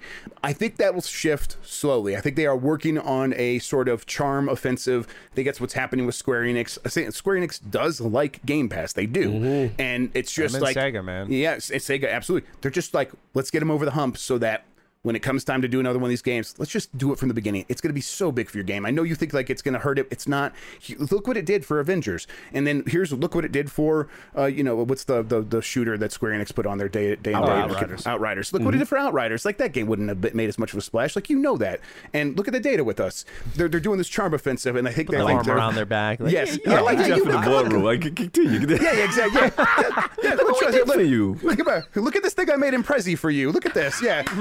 And so yeah, I think it's going to work eventually, but it's going to take time. And really what they have to worry about is, I was going to say from now until Starfield, but really now until next E3, because next E3 is going to be when they could talk about Perfect Dark and Avowed and all these other games for sure. Almost certainly we might see some of those things earlier, some of those things a little bit later, but generally by next E3 they are going to have a very compelling story to tell about what Game Pass is going to get you. And you are already going to be coming off of probably right around that time Redfall and stuff like that, and you're probably still playing Halo multiplayer and all these things, so they'll have a really compelling story to tell at that point. Between now and then though, what are you going to have? And they got to start spending some of this money. I mean, their fiscal year ends in July, so they have a lot, like billions of dollars to spend by July. What is that going to look like? I think they're going to try to make some really big moves here pretty soon.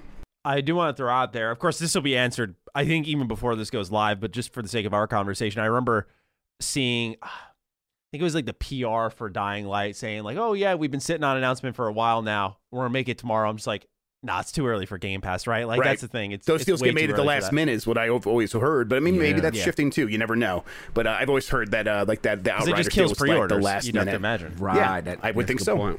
Yeah. I want to ask this question because you made a point in reference to sometimes the pitch, and some third-party developers are saying, publisher or whatever, saying, we'll wait and see. We don't know just yet. There's a little bit of push and pull with some.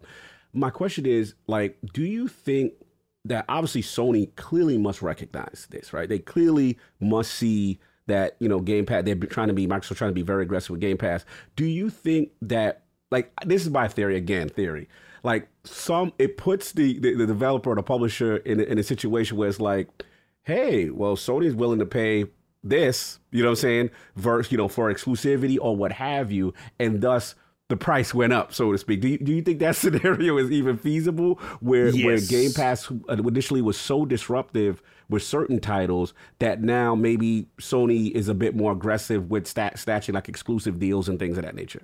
Yeah, I think that's exactly what the strategy was. People are like, oh, Sony always paid to get third-party exclusives. And I'm like, I don't remember that many third-party exclusives during PS4 and even PS3. There was some during those generations, but they are being much more aggressive now. There was reporting, Imran Khan from Fanbyte reported this. I think he was like, they are planning to spend a lot of money to get third-party exclusives, and Starfield was on the table for that sort of thing. Like that they were not doing that level of third-party exclusives through most of those last couple of generations. So and I think this was an exact and specific reaction to Game Pass. Like, we are not going to do the blue version of the green Game Pass. We're not going to do that. Not really. We are going to be Sony. We're going to be PlayStation still. And what we're going to do is we're going to take this money and we're going to go get third-party exclusives, because that's what our gamers are used to, or they like that, and it's going to make this the place to play. But that's how we're going to fight Game Pass. I really think that was the strategy. And that has the inherent effect of what you're speaking to, of now these companies are like, got these two big money bags coming at them, and they can play them off of one another, and it's definitely pushing the price up for sure. And I think it's probably causing some issues for Game Pass getting these deals. I think it's still the philosophy argument that's hard for a lot of these people to get over. Like, the people running these publishers, these third-party publishers, have been making games and selling them one sort of way for many, many years. And they know the industry changes a lot. They know that. But that doesn't mean they're running towards change. They're afraid of change. Everyone's afraid of change. They're not running toward it. They're still not sold on the idea that this is going to be good for them in the long run. And really, Microsoft, while they are going to make the argument that it will be, they can only point to certain factors to say, hey, it's good here, it's good there. But in the long term, we don't know for sure. We're going to have to play it out and see how it goes. So there's still a lot of unknowns. And that is the problem for Game Pass, I think. Okay. Right on. Number 4, after delaying the game to November 19th, 2021, DICE has revealed that the open beta for Battlefield 2042 will take place on October 8th and 9th. Early access to said beta goes from October 6th to the 7th and is available to those who pre-order the game. And I believe I have to add this in, EA Access members as well. Okay.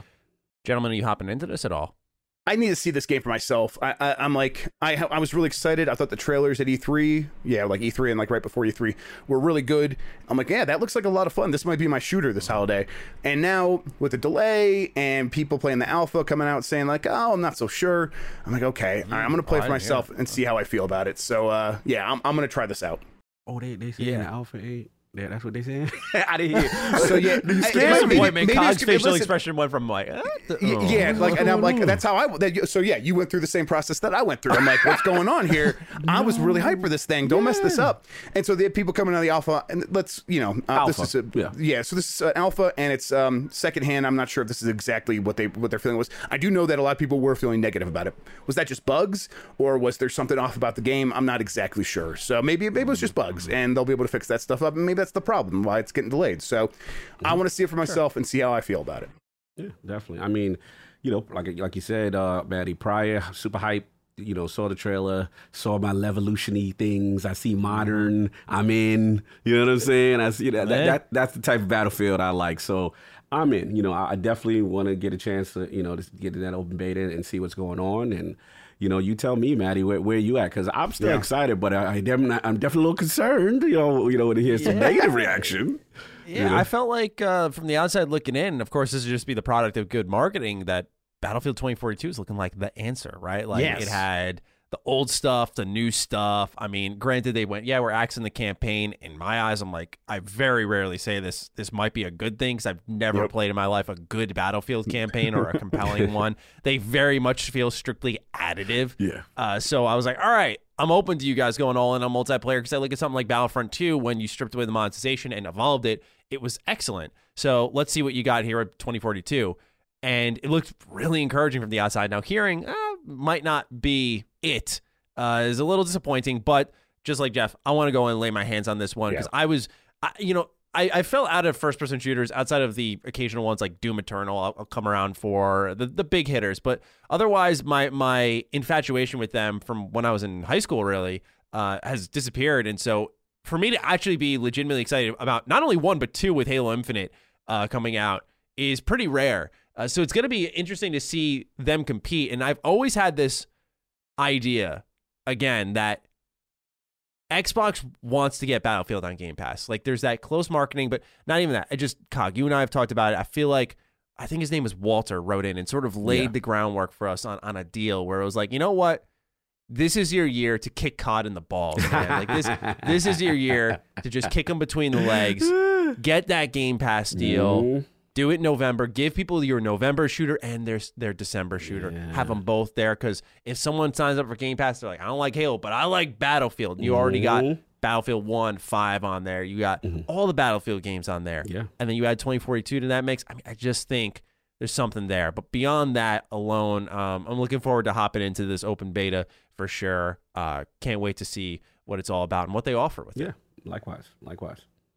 Number 5.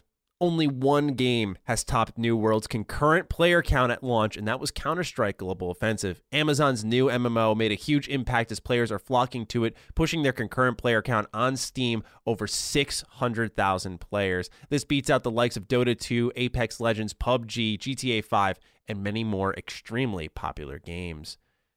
Is anyone into this game? Like, I was aware there was an interest, but no one in my circle was like, yo, gotta get in on that New World. Holy fuck. Is your circle, does it involve anyone who spends a lot of time just watching the biggest people on Twitch? Because I feel like this is Amazon leveraging the Twitch like streamers and like paying them to play it, and then having that did basically that's what Fortnite did, right? When Fortnite went really big out of the gate with its battle royale launch, they paid a lot of streamers to play it, and it made a huge splash right away because of that. And a few other games have followed in those footsteps, but if there's one company that knows exactly how that works, it's the company that is running that, and that's Amazon, which owns Twitch. And so I think that this is, I think it's a product of them understanding how to leverage that huge marketing juggernaut. It is, I think this is evidence that we cannot overstate the power of getting a bunch of the biggest streamers in the world to play a game and having them create cycles of hype, where my understanding is, I think if you were in these streams, you would get free items for the game and maybe get a chance to play the game and stuff like that. So they're building excitement and keeping people watching, keep people glued in, and you're jumping from one stream to the next to try to get more of this free stuff. So I think it worked. I think it clearly worked. I think another thing is people really just want MMOs right now. I think in a way that after being in the pandemic for so long and finding this as a key way to escape and spend time with your friends. I think this is people have Discords now where this is every day after work, I get on my Discord, I see what everyone's playing. And if there's a game we can all play together, that's the best. And I think this might be a situation where hey, let's just all go play New World. I think that there's a network effect happening here that is just, again, hard to overstate. Yeah, and especially as someone who is very much into MMOs, I play Star Wars: The Old Republic now, but I look at something like Final Fantasy 14, and that's a game where it's doing extremely well, but there is I call it the suffering. You got to go through the base game to get to the expansion content, which is really good. And everyone's going to suffer together in New World, so it's okay, right? And everyone's suffering together. It's new. You haven't missed anything yet. Yes. You're getting in on the ground level, and we really haven't had a big MMO available like that. It's always been there. They're picking up steam over time. We got SWTOR dropping a big expansion at the end of this year. Again, Final Fantasy 14 continues to gain steam. ESO, I consider myself an Elder Scrolls vet, but even I sometimes steer away from ESO because I go in there and I'm like, these systems are complex. There's so much happening here, and I just want to do some quests, play the game, and move on with my life. But that's, I think, the chance that New World has. And to Jeff's point, striking at the right time, right? Yeah. There is a product of that with game releases. Is sometimes people overanalyze it. I've been guilty of it. Same. But at times it's just the timing of release plays a big factor. It's why indies do well in the summer because nothing else is happening. So people are like, whoa, it sold 1 million copies. It's there was nothing else to play. That's a big part of it. And people were more keen to spend $20 on a little thing and try it out. Yep. Yeah, I think the Final Fantasy 14 point is really compelling to me because it's you're right. You hear about Final Fantasy 14 and everyone's just yeah, you should come play it. And then they tell you what you have to do to come play with them. And it's okay, well, I'm not going to do that. But then all of a sudden they're hey, we're all going to go play New World and we're all going to start from the same point. That's such a good point where it's I've been itching to go play Final Fantasy 14 with you. If you're telling me I'm going to get a similar sort of experience and I could start at the beginning with you at the same time, we're all coming, yes, count me in. I think that is a huge effect right now. Fantastic point. And as a Destiny fan, first of all these games scare me because I'm already, Destiny got me, my mind already got your wrapped addiction. up. That's it. I got one drug. You're already that's my drug of choice. I know what I'm doing, right? So at the end of the day, let me be a crackhead over here with Destiny. At the end of the day, all I would say is you made a fantastic point in the sense that, it's something people always tell me, God, what you're doing looks so fun, but I'm gonna start at Destiny at the base level, and then I gotta do, like you said, all that busy work and the pain and the suffering that Maddie says, and then they kind of bow out. But so it's always interesting when there's something new comes out, everyone starts at the ground level, like you said, Jeff, together. And it's a shame because I was thinking about Outriders at this point. They had an opportunity outside of all the stupid bugs and stuff that was going on to really capitalize and keep pushing forward because everyone loved it. They joined in on the ground floor at the same time. And it's good to see. It's good to see. So I'm seeing a lot of positive things from it. My behind will be staying away from it, but salute to everybody who's down with it. It's good to see the engagement. I think it certainly helps too that this is more on a technical level from what I've seen. I've only watched a little bit of gameplay, so I'm actually kind of curious now. And I think that's what's happening too, is you're seeing these numbers and going, well, what am I missing? But when I was looking at some brief gameplay, it's very much like it's almost like a third-person shooter. Like it looks a lot tighter than other MMOs where you could, like in ESO, you'd see like the spell like flow and almost auto-target them and hit them. And there's like, I call it hotbar combat. You're standing still the whole time. This looks more active and engaging, and I think in terms that's more accessible and interesting to a general consumer, so there's something there. But this looks like Amazon finally landed one after a considerable amount of failure with, what was the name of that one game? The Crucible? I think it was. Yeah, Crucible's right. Yes, that sounds right. Yeah, man, their take on COD, or not COD, CS:GO, yeah. It's just weird that these companies try. I mean, I guess it had to happen eventually. If you just keep trying, eventually you get something. But this seems like a big hit for them. So yeah, good for them. For sure. All right, number 6. Dolby Vision is officially launched first on Xbox Series X and S on televisions that support it. You'll see brighter highlights, sharper contrast, and more vibrant options. Over 100 games will support it, but at launch, there are only 10. F1 2021, Psychonauts 2, Microsoft Flight Simulator, Gears 5, Borderlands 3, Immortals, Phoenix Rising, Marvel's Guardians of the Galaxy, Call of Duty Black Ops Cold War, Dirt 5, and Metro Exodus. The Verge states developers can choose between activating Dolby Vision in their engine or taking advantage of the built-in Dolby Vision technology within the Xbox developer platform. Games that use Auto HDR aren't true Dolby Vision games, but Microsoft says they'll benefit from the Dolby Vision mapping technology on Xbox to display much more accurate images on Dolby Vision televisions. Gentlemen, anyone taking advantage of this? I got to check. Yeah. Kyle, you are? Go ahead. Yeah, I'll jump in, bro. Yeah. I mean, I was definitely excited to see what was going on here. First of all, God-led OLED TVs. My Lord, Duke, stand up. This is for us. We've waited. You know what I'm saying? Shout out to my CX owners. We've waited. So yeah, I dove right. I'm in all them insider programs. I'm in all those tech stuff. I love this stuff. So I wanted to see what the difference is. Now I want to give some advice though, because what was happening is if you have one of these TVs, when I launched, like for example, a Microsoft Flight Simulator, right when you do the launch period after you initiate Dolby Vision for gaming, what was happening was it would still pop up and I'd get that indicator that says HDR. And I'm like, wait a minute. When I watch Netflix or, Disney Plus something, when it's a Dolby Vision movie, I'll get the Dolby. That emblem stays up there, so I was in my feels. I was like, where is the prompt, right? So I had to do some digging. I was talking to a lot of members of the team. Shout out to the platform team. Like, hey, what's going on? I have the feature. It's clearly supported. I have like the latest firmware. So what it is if you're a CX user, if you're in the 4K 120 hertz mode, as of right now, the firmware update for 124K Dolby Vision is not active. So you would have to put it to 60 this hertz. Is the same with the Sony TV I have over here. I have the CX upstairs, but I'm testing the Sony TV. It was the same exact thing. So this is a pretty common thing, I think. Yeah, so I'm flipping out like, it don't work. What's going on? So once I moved it to 60 hertz, then I got the Dolby Vision, the indicator. So I tried Psychonauts. I tried Flight Simulator. Looks cool. Looks a little richer. I'm not like the super video file, but I know it's a slight difference. You know what I'm saying? So the cool thing is, like you said, this is not even the native implementation yet, because my whole thing was, again, speaking with the team, I was just like, hey, what I think would be a good idea was for you to put in the tech stats, like, how it says HDR10, Series X, like you should put Dolby Vision. So they were like, technically it's not Dolby Vision native yet, but now they're going to start implementing, developers are going to start using this tech, start implementing. So this stuff, it's pretty exciting. I like, this is one of the reasons when people ask me why I like the Xbox ecosystem a lot. This is one of the reasons I always feel they're very tech forward, and they tend to Atmos and all this stuff. I mean, 360 got me to get an HD TV. I didn't know what the hell 1080i was at the time.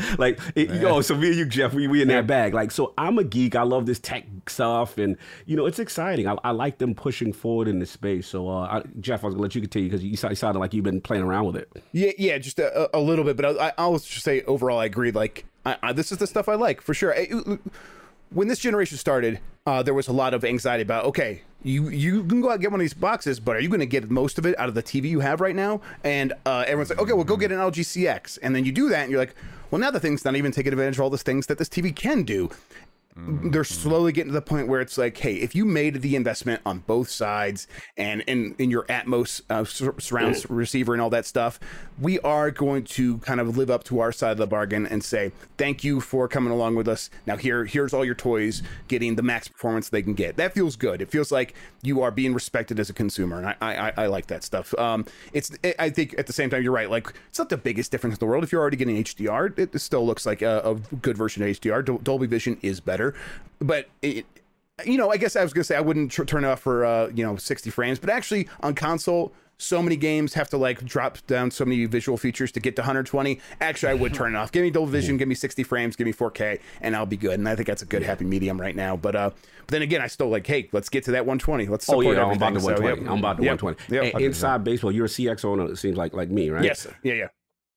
It's coming. It's coming. Yeah, okay, cool. Because I was worried LG was going to pull some, you got to buy the G1 for, I thought they were going to pull the new model. Go get the new model if you want 4K 120 Dolby Vision. No, I did hear, it is coming. They've been good about those updates, yeah. Yes. So CX owners, you're good. Just sit tight. Right now, 4K 60 Dolby Vision, but eventually 4K 120. Because I'm with you. Like, I'm about pushing the hertz, especially in competitive PvP. Yeah, that does make a big difference. Oh, yes. Bro, I'm out here. I'm out here, bro.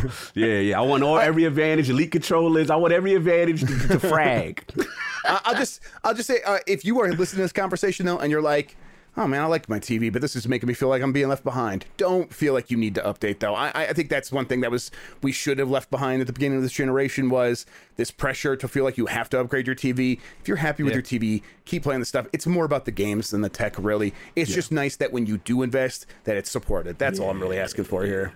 For sure. Yeah, as someone who bought the Sony X900H before launch, and they left out a little firmware update that was supposed to support, I think it was like 4K 120 hertz. I was like, all right, guys, thank you. I'm glad I panic bought this one, and only this one. I took the budget option, and that was my mistake, I guess. But yeah, I honestly don't get a chance to take advantage too much of HDR. I have to, because I have my stuff always hooked up to an Elgato, and so what happens is the capture card, like if I have it activated, it will completely desaturate the image that I'm capturing. It's awful. So you have to turn it off. Yeah, because I remember when I was streaming Outriders, I remember people were like, "This looks fucking terrible." Like, what happened? It was like, and I looked at my screen, I'm like, "Yo, that's brown." Like, what happened? And someone was like, "Try turning off HDR," and I did. It was boom, very colorful. Now they were getting something pretty, and it looked worse on my end. But I was like, all right, as long as the audience can see something better. So like when I'm reviewing games, it's a pain because I got to like disconnect, hook it up, because like my computer's in an awkward position. Yeah. So I don't get to take that much advantage of HDR as others out there. So I'm just glad that they're offering something for Xbox owners and like Jeff said, respecting the purchase. Absolutely. All right, we got 2 more items on the news report. Number 7. Sound the alarms for real, because I have skipped this segment for months. Xbox Games with Gold has some decent games heading your way. The first one I can't even pronounce. Arrow? I think that's right. Yeah. It's like available October 1st to the 31st. Then there's Hover. All right, I get it, right? You're like, Maddie, you just lied to me. October 16th to November 15th. Then you got Castlevania Harmony of Despair, available October 1st to October 15th. And Resident Evil Code Veronica X, available October 16th to 31st, which a lot of people apparently say is like really good. I haven't played that one, but I like Castlevania. Check that out. Code Veronica is pretty good. I don't know if I ever played Code Veronica X, but I played on the Dreamcast. It was I played on the Vcast, it was good. It was good. Yeah. That was Jill. I believe she was the main one on that one, right? Mm-hmm. I think so. Yeah. I know there's a woman on the cover. That sounds right, yes. Mm-hmm. So yeah. Harmony of Despair is like okay. It's not like that Castlevania Advanced Collection just came out everywhere. It's $20. Get that for sure. Those are classics. Harmony of Despair not quite up to those. Yeah, not quite as good as the rest of those. It's a bonus. Yes, a bonus. Yeah. There you go. Number 8, just a quick one here. Nick Duncombe has served as the head of recruitment for Warwickshire-based Playground Games. It was confirmed in his LinkedIn that the studio has hired over 100 people in the year of 2021 for both Forza Horizon 5 and Fable, and they're still looking for more. So interesting. I think that's a good number to like look at and be like, yeah, this studio that's trying to hire as many people as they can right now was able to hire 100 people, and they're still looking for more. Wow. And the initiative is like, we could do that, but let's not. Let's just hire someone else, bring them in. I think that's a good like a yin and yang for what this could be. Absolutely. Yeah. And that's all the news we've got for you this week. Then we have our Game Pass pick of the week. Now, I noticed this is blank. And I know I relayed to Cog to tell Jeff to bring one. Jeff, did you come with one prepared? All right, awesome. Yeah, I don't know. I feel like I got two just in case one of these has been mentioned before, but my first one would be Carrion. Carrion is it's a 2D game where you basically play as the Blob in a horror movie, and it's kind of a Metroidvania, but you are definitely like the monster, and it's got great movement. You feel like you could just whip around all over the place. You just point in the direction, and all of your million of tentacles like go across the room. It's great. You can use the right stick to like grab people and then like crunch them and break their bodies apart and eat them, and that's where you get your energy. Yeah, it's a great game. It's a good game for like Halloween, where I don't like necessarily like jump scares, but I like stuff that's like spooky and stuff. And this is definitely like, oh man, this is a monster movie, but you get to play as the monster. It does a really good job of making you feel super powerful. Eventually, they do come up with some enemies that pose a threat, but that takes some time. So you got a real long time of just feeling like this powerful monster, and then there's time to like, okay, how do I defeat these enemies? It's fantastic. The other one was Bug Fables, which is like a Paper Mario indie game. It's like people have been begging for like a new like regular Paper Mario, and someone made it. It's just an indie game. It's called Bug Fables, and it's on Game Pass, and it's really fantastic. It's got good writing, that classic Paper Mario timed RPG combat. Definitely worth checking out. So yeah, those are my two. Awesome. Yeah, it's funny. Absolutely. And last week we actually got a write-in about Bug Fables, so it's amazing that you picked that one because there we go. You know, like our Game Pass write-ins are spotty. Like sometimes people just think of it and they'll toss it in. And it's funny that last week they were like, Maddie, you just missed Bug Fables, because I think I deleted off my hard drive, which was stupid, by the way, because it's only like 3 gigabytes. But I was like, it was to make space. Yeah, but I deleted it to make space for, I don't know what the fuck I was downloading. It was 3 gigs. But I digress. It appears I gotta get this one. I gotta get into it. No doubt. Crave Snow did write in with a Game Pass pick of the week as well. Yo, Dukes, I got a Game Pass pick of the week if the crew is struggling to think of one. Desperados 3. It's a prequel, so you don't need to have context of the previous games. Side note, I fucking hate when games do this. I'll talk about that in a sec. It's top-down, but not turn-based. It's described as a tactical stealth game. Having a button dedicated to quick save spared me having to redo sections like I end up doing in games like Wasteland 3, because I'm a moron and forget to regularly save. Voice acted with a good story. I loved it. Bought the 3 DLC missions after beating it. Why do games go with the highest number for the prequel? Right? Why is this a thing? Indiana Jones, I know it wasn't numbered, but it's like the second movie, and they're like, this is a prequel, but then it has nothing to do with like the previous story and doesn't really relate to it at all. I'm like, they're just making that up. They don't even know what they're saying when they call that a prequel. Yeah. So I kind of feel like that's what happens a lot of times. So like, we don't want to deal with what we did. Let's just go start from the beginning. And I feel like I'm nitpicking at the end of the day, but it's just a little frustration for me. Mm-hmm. This game reminds me of the way it's described and what I've seen of it. It reminds me of Cog, I feel like you would know this game because it seems like something you would like. Oh my god, it's a tactical game about ninjas running around a level, and it's not XCOM. But it's like Desperados, like it's tactical stealth. Already released? Because I remember interviewing a dev that had a game coming out like that. It looked hot. I'm still freaking as a Polish dev, but no, damn. Oh my god, this is gonna bother me. I can see the box art now. It's like a white box art. You can see like it's feudal Japan based. It's turn based. It's Lord of turn based. Yeah, it's kind of turn based. Like it's feudal tactical Japan, stealth. and I do not know this. This is gonna bother me. I think Shadow Tactics or something like that. Oh, okay, that sounds right. That does sound familiar now that you say it. Into this, Shadow Tactics: Blade of the Shogun. Oh, I didn't even look into this. I didn't even know about it. Yeah, look it up. That would be up your alley. What I saw reminds me of that. Yeah, hardcore tactical stealth game set in Japan around the Edo period. What? Yeah, I played a little bit of it. It's actually pretty good. 8.2. Okay, all right. Yeah. I'm going to have to look into this. I never had this one escape. When did this drop? Wow. 2016 on Steam. Yeah, it's an older one. Oh, okay. All right. No, I'll check it out for sure. Thank you awesome. on this one. Glad to put one on your radar. Yeah, it's not even a part of Game Pass. You already know. Mm-hmm. I bet you get it pretty cheap. Yeah, I was going to say. I remember when I played it, I bought it from GameStop at the time for like $16. So right, exactly, yeah. Can't be much more than that. Shadow Tactics. Yeah, let's go. All right, 5 ending questions to conclude our show. Michael Steinmetz is up next. Hey, Dookie boys. I recently read a making of the remaster of Alan Wake on Xbox Wire, and it got me thinking, why did Xbox let Remedy go? Is there any bad blood between the two, or does Remedy just really want to be independent? Have y'all heard anything about the relationship? I've loved every game they put out. I would love to have them as first party. P.S. I think Quantum Break is phenomenal and got unfairly viewed because of the whole Xbox TV COD LOL zeitgeist. Hey, man, I didn't edit that one in, by the way. I'm glad we got someone on Team Quantum Break here. Dude. What do you guys think about the status of... Get him, Jeff. Get him. What do you guys think about the partnership between Remedy and Xbox and where it's at? It was a bad timing thing. Yeah, they're working on Crossfire. They're working on a bunch of stuff, though. They're working on like that Alan Wake sequel that I reported on a bit ago. Like they're working on a lot of stuff, and they got Epic in their pocket now, so that's going to help them. The bad fortune of poor timing is kind of what it seems like, where Remedy was making a certain kind of game, and Xbox is like, I think we want this sort of thing, and then Quantum Break comes out, and it doesn't set the world on fire, and Xbox is like, we don't even know what kind of games we want to make, period. Like, we're not sure what we're doing here. Mm-hmm.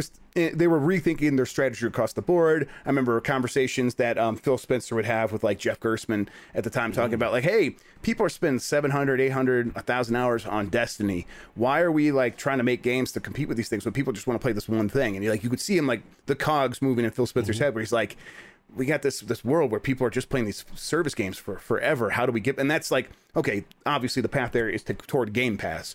But I think Remedy was at a point where, like, hey, we need to make games now. We're an independent studio. And Xbox was just like, yeah, we don't know how to leverage you right now. So go be free, and maybe we'll work together again one day. And that was definitely like Xbox and Remedy talked about, like Alan Wake and bringing it back and doing other games. It's just like Epic was there saying, hey, here are deal terms that you just could never say no to. So that's kind of what happened there. They were going to like maybe think about working together. Yeah, right. Exactly. Yeah, there was just so much money that Epic was spending across the board. There were some eyebrow raisers. Like, I think they only gave Ubisoft something like really cheap at one point, but other than that, they were paying an obscene amount of money, where I can only imagine what they're giving Remedy. Right. Yeah. Yeah, I think a lot of those terms are like public too, like not even from the leak. I think the Remedy deal is like, yeah, it's like 5% like after, like, it's like they're going to pay for all of development, and then once we recoup development, like, we get all of the money after that, except for like 5%. It's like, oh, okay, those are really good terms. So yeah. Remedy's in a good situation now. Yeah, listen, they took the bag. IMAG, do your thing. Mm-hmm. As far as the Quantum Break thing, it was. It was so, the expectation was so grandiose. It just didn't hit for me, Maddie. Fix your face. I'm just saying. I'm gonna tell you why. I'm right there with you. I was just like, that's not for me. It's telling me my current mission is to walk outside the building, and I'm like, that doesn't sound like a fun time. Maddie, I wanted to love it. I'm like, little fingers in it. It's lit. Like, I wanted to love it. And it just, you know what? I think I remember now. First of all, y'all remember it had like an insane download where it's like the TV. I gotta get the show right. And I'm like, and I think the problem was the way it was pitched initially was like, watch the TV show. And then remember the initial pitch was that was when they was in their TV bag, right? Well, that is Remedy's thing though. Remedy always has like fake TV shows in their games. It's just they were super into their thing too. Like I remember talking about Crossfire. I'm like, are you gonna have a fake TV show in Crossfire X? And they're like, no one's asked this yet, but we're working on something. And now, who knows when that game's going to come out? But like, that's their thing. But they went way off the rails into the TV for that game. It was insane. It was insane. They had my man. They had Daniels from The Wire on there. There was a lot of people that Iceman. Big Iceman, like big budget. Don't get me wrong. It wasn't terrible, man. It's just that it was one of those. It had the formula for #JustOne, but it was one of those things that I do wish, to your point, that if there was any way they could salvage the relationship, it does deserve a sequel. I'm with you there. Like the potential. You don't gotta tell me that. I know that.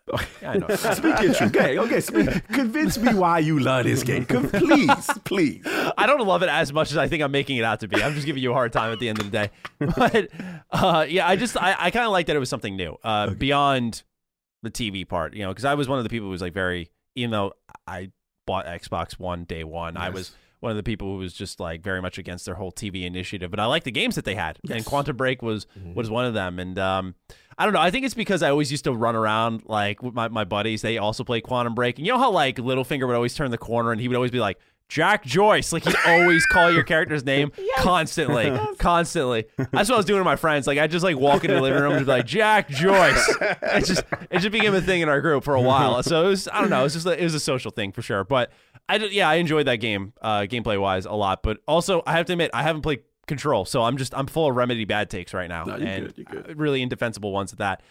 But yeah, as to why Xbox let Remedy go, it does sound like a bad timing thing, and ultimately, as long as they're working together on something, I think that's good, because I don't think anything made them go sour. I don't think it's always a bad thing. It's just it was just irreconcilable differences, but not like not animosity. It's just we have different goals right now, and that happens.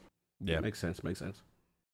Adam Thim is our next write-in. Hey there, Duke Boys of New York. I wanted to ask you guys about, is it important for sequels to reinvent the wheel when coming off good first games? One view some game journalists seem to have that bothers me as kind of a negative is if a game feels more like the first game. I can understand why it can be looked at as bad, but if you're getting more of an amazing game, then is it really negative? Thanks, and have a cold center of a hot pocket kind of day. That's a creative one. I respect that one. What you think, Grubby Grub? What you think? I think that this is a good analysis of like how a lot of critics sometimes end up thinking about games where we overweight the value of innovation. I think occasionally, there's definitely something to be said for making something feel fresh, though, and I think all these companies are fully aware of that. Like God of War 2018 comes out and it feels fresh. It does really well. They are going to do this next God of War that is a clear successor and is going to continue that story, but it's going to feel a lot like that first game. I'm sure there's going to be lots of innovations there, but they're probably going to be pretty minor compared to what 2018 felt like, and that's going to be fine. But if they were to go back to that well a third time, a fourth time, they absolutely would see diminishing returns in terms of sales, let alone critical response. And that's just while we might overvalue novelty and innovation, we do so with keeping in mind that people come into games also a lot of times value that stuff. Now, there are obviously exceptions, like Call of Duty. Call of Duty is going to be Call of Duty, and that's going to be fine. And if it continues to be that, it's going to sell well. Yeah, but not everything's Call of Duty. It's just the reality of that. So I get this, and it's something I try to keep in mind. Especially if it's like the first direct sequel, if it's more of the same, I'm usually going to be pretty forgiving of that. And I even like Hitman 3, I really like. It's definitely more Hitman, but it's like me too. It's my game of the year so far. And I'm like, but it's like it's very well refined version of those games. But I do think if they went to the well again, it was exactly like it was Hitman 4 and it was exactly the same thing, I would still like it, but I would be getting to say, hey, if you played all of these, it's more of that. If you want more of that, and okay, but it's just gonna be less newsworthy, less worthy of bringing up in conversation because it's more of the same. That's just the way we work. Yeah, I've noticed the I don't even think it's just journalists, by the way, for the record. I think just anyone who reviews a game can do this. Yeah. But like I think I noticed it most recently with like Deathloop, where to my surprise personally, I noticed a lot of people thought that this was this new platform that other developers are going to copy, and it kind of surprised me because I think it's also we've seen a lot of time loop games this year, but I think it did carry such a strong weight that a game that, by the way, I'm not here to like debate people's scores, but a game that was like probably realistically going to get like an 8.5 or a 9 for most outlets got moved up to a 10 because they thought it was like that strong of a platform to build off of for them. And to me, it was one of those situations where it played very similarly to past Arcane titles with less depth, if I'm honest. And so I ultimately found it disappointing, but a lot of people complained about my review because they felt I was going back to the well a little too much, saying like, it's not like this. It's not like this. It feels less than that. And people were saying like, you should talk about it as if it's the new thing. And I just don't review games like that. I don't like to ignore the studio's history. Everyone reviews games differently, but I did notice with Deathloop, to me, that was the one that stood out as the, this is really like the new thing. And so it's getting some pretty bombastic scores through it. Yeah. For me with Deathloop, I remember like my thought process. I reviewed that. I was like, I like. What did you score, by the way? I gave it a 5 out of 5. So yeah, I gave it a top score. But it was like, for me, it was on the border. But it's like, we have 4 out of 5, 5 out of 5. We don't have 4.5. So I gave it 5 out of 5. And there was the reason was like, I've liked immersive sims. They've always made me feel pretty stupid and like I wasn't as creative as I was hoping I would be. And so I go into a situation, and once I get through it, I'm like, now I see all these things I could have been playing with, but I'm not going to play this game again. So it's just now it's making me feel a little disappointed in myself. Where Deathloop is like, Yeah, it feels stupid the first time. This character feels stupid right now. That's cool. It's all in context. The next time you come through here, all those ideas you had, now you get to execute on them and feel really good about it. And I really appreciate that. And then the multiplayer is what really put it over for me. I'm like, it's a strong 4 out of 5 with what it has. And then the multiplayer works really, really well. And so, yeah, that's where it got 5 out of 5 for me. But it's like, I'm coming at it from someone who's definitely played Dishonored and liked it, but it was always kind of like, I'm going to bounce off this because I'm just not in love with the way that I play it. And this one's like, we're going to make you feel good about that. And I'm like, okay, this is really doing something new for me in this genre and making me love immersive sims, which is something I was always going to be kind of like going to keep at arm's length. And so, yeah, that's what I was like, you're doing something new for me. I got to interject for Maddie. Oh, okay. Man, we'll let this slide. We know how you feel about the great pantheon of Arcane. We're going to let this grub talk it's about me. I like those games.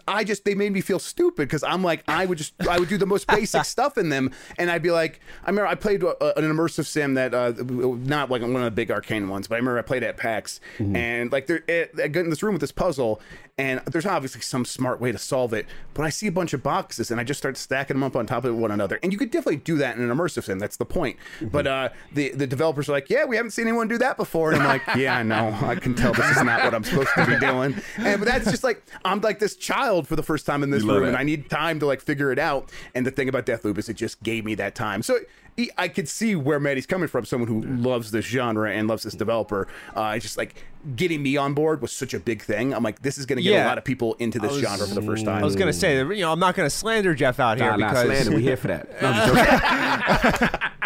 I'm joking. The reason is his point literally keyed into exactly how I felt about Hades, and I'm sure there are probably veterans of roguelikes that maybe aren't crazy about Hades, but for me, I can't stand that genre. I would go to the length of saying I really don't like it. You're wrong, but Hades was. Wait, I didn't swear to you. I got trouble you. I'm sorry. I'm a bad person. I never. Thank you for being nice to me, but I'm the guest. I know both of you feel strongly the opposite on this. That's why I'm starting trouble. Continue. All I was gonna say is that Hades provided the same feeling that Jeff's feeling with Deathloop, where I was like, all right, I like this.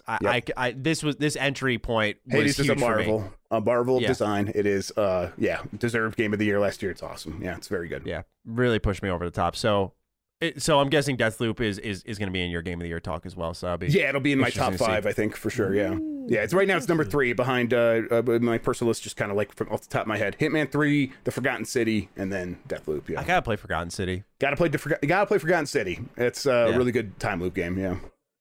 And then I can't wait to cycle back around to most disappointing games of the year, because when I bring Deathloop back up, they're coming for me, man. They're coming for me.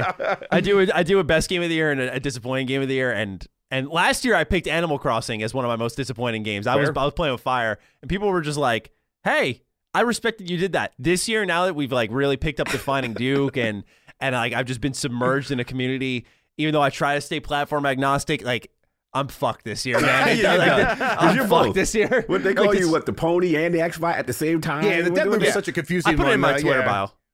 Put it in my Twitter bio. I love that you did that. That was dope. I was just like, I can't win. So because the thing is, like, now when I got people quote tweeting my Halo thing, and they're like, "Who is this guy?" They're like, oh, "Fuck!" Like, because I go to some of these people's profile, and they always have their platform in their bio. I'm like, why? Yes, why? I hate that. I'm like, I'm gonna check if they have that. I know what I'm dealing with, and I'm just gonna. It's always a talent. Bro, yeah, they have a soccer player avatar, and then they're like, "Hey, I love PlayStation."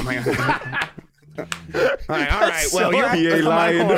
You ain't lying, bro. Like, I'm gonna keep it real. Like I told you, I got the 10 tweet rule. Like I look at before I follow you or even interact, I look at your last 10 tweets, and if it's all of that nonsense and fanboy, then I'm like, I already know what I'm doing. Ain't no worth. Bro, no need your for me leash to interact. is like this, and mine's like. Yours is like the 2 tweets. Dude, if I see 1 tweet, I'm like, What it's 2 buttons to get rid of a weird guy. Like, that's it. That's how I feel about it. It's like, hey, I pressed 2 buttons, and now I no longer have to deal with a weird guy. That seems like a good use of my time instead of actually seeing the weird guy's stuff. Like, that's, absolutely. Look, at the end of the day, I always tell people it's everyone's platform, how they choose to run it, how they choose to interact with it. That's the key thing. You know what I'm saying? And everyone has their different thing. People block me, please. I don't want you to deal. Don't follow me if you don't want to. Don't feel like if you followed me and you want to unfollow me, please, God, just unfollow me. I tweet too much. I don't want to be putting stuff. Yeah, get me off of your feed. I get it. I feel it. To the question, I just say, it's a tough balance because with the initial game, you know, especially they knock some things out the park and the sequel comes, you know, that sometimes, you know, you do feel like, oh, wow, they need to innovate this. But there is something to be said that if you really, I think, Jeff, you said it like in a way that, you know, you can almost tell the gamer like, hey, if you loved the first one and you love this core aspect of it, and because this is coming back in spades, you're going to love this game. Right. And then for other people, you know, they might want some new innovation. But my main thing is try to learn from your mistakes from the first game, the things that people really didn't like. And sometimes you got to be careful with reinventing the wheel, because sometimes you lose the core aspect of what made the first one kind of great. So it's a tough balance. I don't envy that. Yeah, I think a great sequel is always just about how well it retools. So I look at something like Doom, where 2016 I liked, but I complained about its to me its length was too long, and I didn't like how it kept giving you new weapons and stuff, and then it just stops, and then you have like 4 hours of just a shooting gallery that I just didn't find as engaging. But Doom Eternal was in my top 5 last year because it addressed that type of stuff and retooled like how your interactions with the armor and the health, you know, through your chainsaw and smelting their armor off with the flamethrower or whatever it was called. Like, to me, that worked really well on top of how they doled out progression, how they added more to the maps, how they included verticality. The shotgun chain thing was insane. Like, they just retooled the game. It was still Doom, but like you said, Cog, they didn't like reinvent the game where they lost what Doom was, because I liked Doom, it's just I didn't love it. Now I love Doom because of the little tweaks they made. So I think it's just the key to a really good sequel. But yep, good point. Sean Mason's our next write-in. Hey, Duke boys. During the video game club I run at my school for 6th, 7th, and 8th graders, a group of them were talking about how much fun they were having playing Sea of Thieves. They told me it was their favorite game to not only play, but also to relax and hang out with friends. With Season 4 out officially, the kids were hyped about all of the added content. This got me thinking about Sea of Thieves as a whole. Despite its lackluster launch, Sea of Thieves has been a tremendous success for Xbox and Rare. With the fallen popularity over the last decade of more prominent Xbox first-party games such as Fable, do you think Sea of Thieves is right there with Halo and Gears in the terms of importance? Best, Sean M. Ooh, I like this question. I think it's not a pretty one, but yeah, you're right, exactly. I think, and you have to kind of consider like, I mean, you go ask a kid what you care about right now, and I, you know, if they are playing Sea of Thieves, I bet there's a good chance they'll be like, yeah, Sea of Thieves. I don't give a shit about Halo. I think there's a strong chance that can happen. That's gonna filter out over time. It takes a long time. 10 years is a long time in gaming for that generation to come up and be like, all right, now we're here, and the thing we want you to bring back is Sea of Thieves, and we don't care about all that stuff for old man. Holy shit, that's gonna be crazy. It's gonna be weird. But I think in terms of like, if you talk about it right now, it has definitely worked its way up to being like sort of that next tier at the very, very least. I think we talk about I have a Nintendo podcast. We talk about like, where does Fire Emblem fit in compared to Mario and Zelda? It's like, oh, it's moved up and be like probably that next tier. And so that's why they're going to keep working on that series so much. I think Sea of Thieves is easily sort of like an equivalent to like a Fire Emblem, this thing that has come up, proven itself over time, and is now like right there in terms of one of the first things people talk about when they say, why do you love playing, you know, on Xbox or whatever? While I know it's still the butt of a joke for a lot of people because of its launch, that is really missing the forest for the trees for what that game is now, and it's a big deal for a lot of people.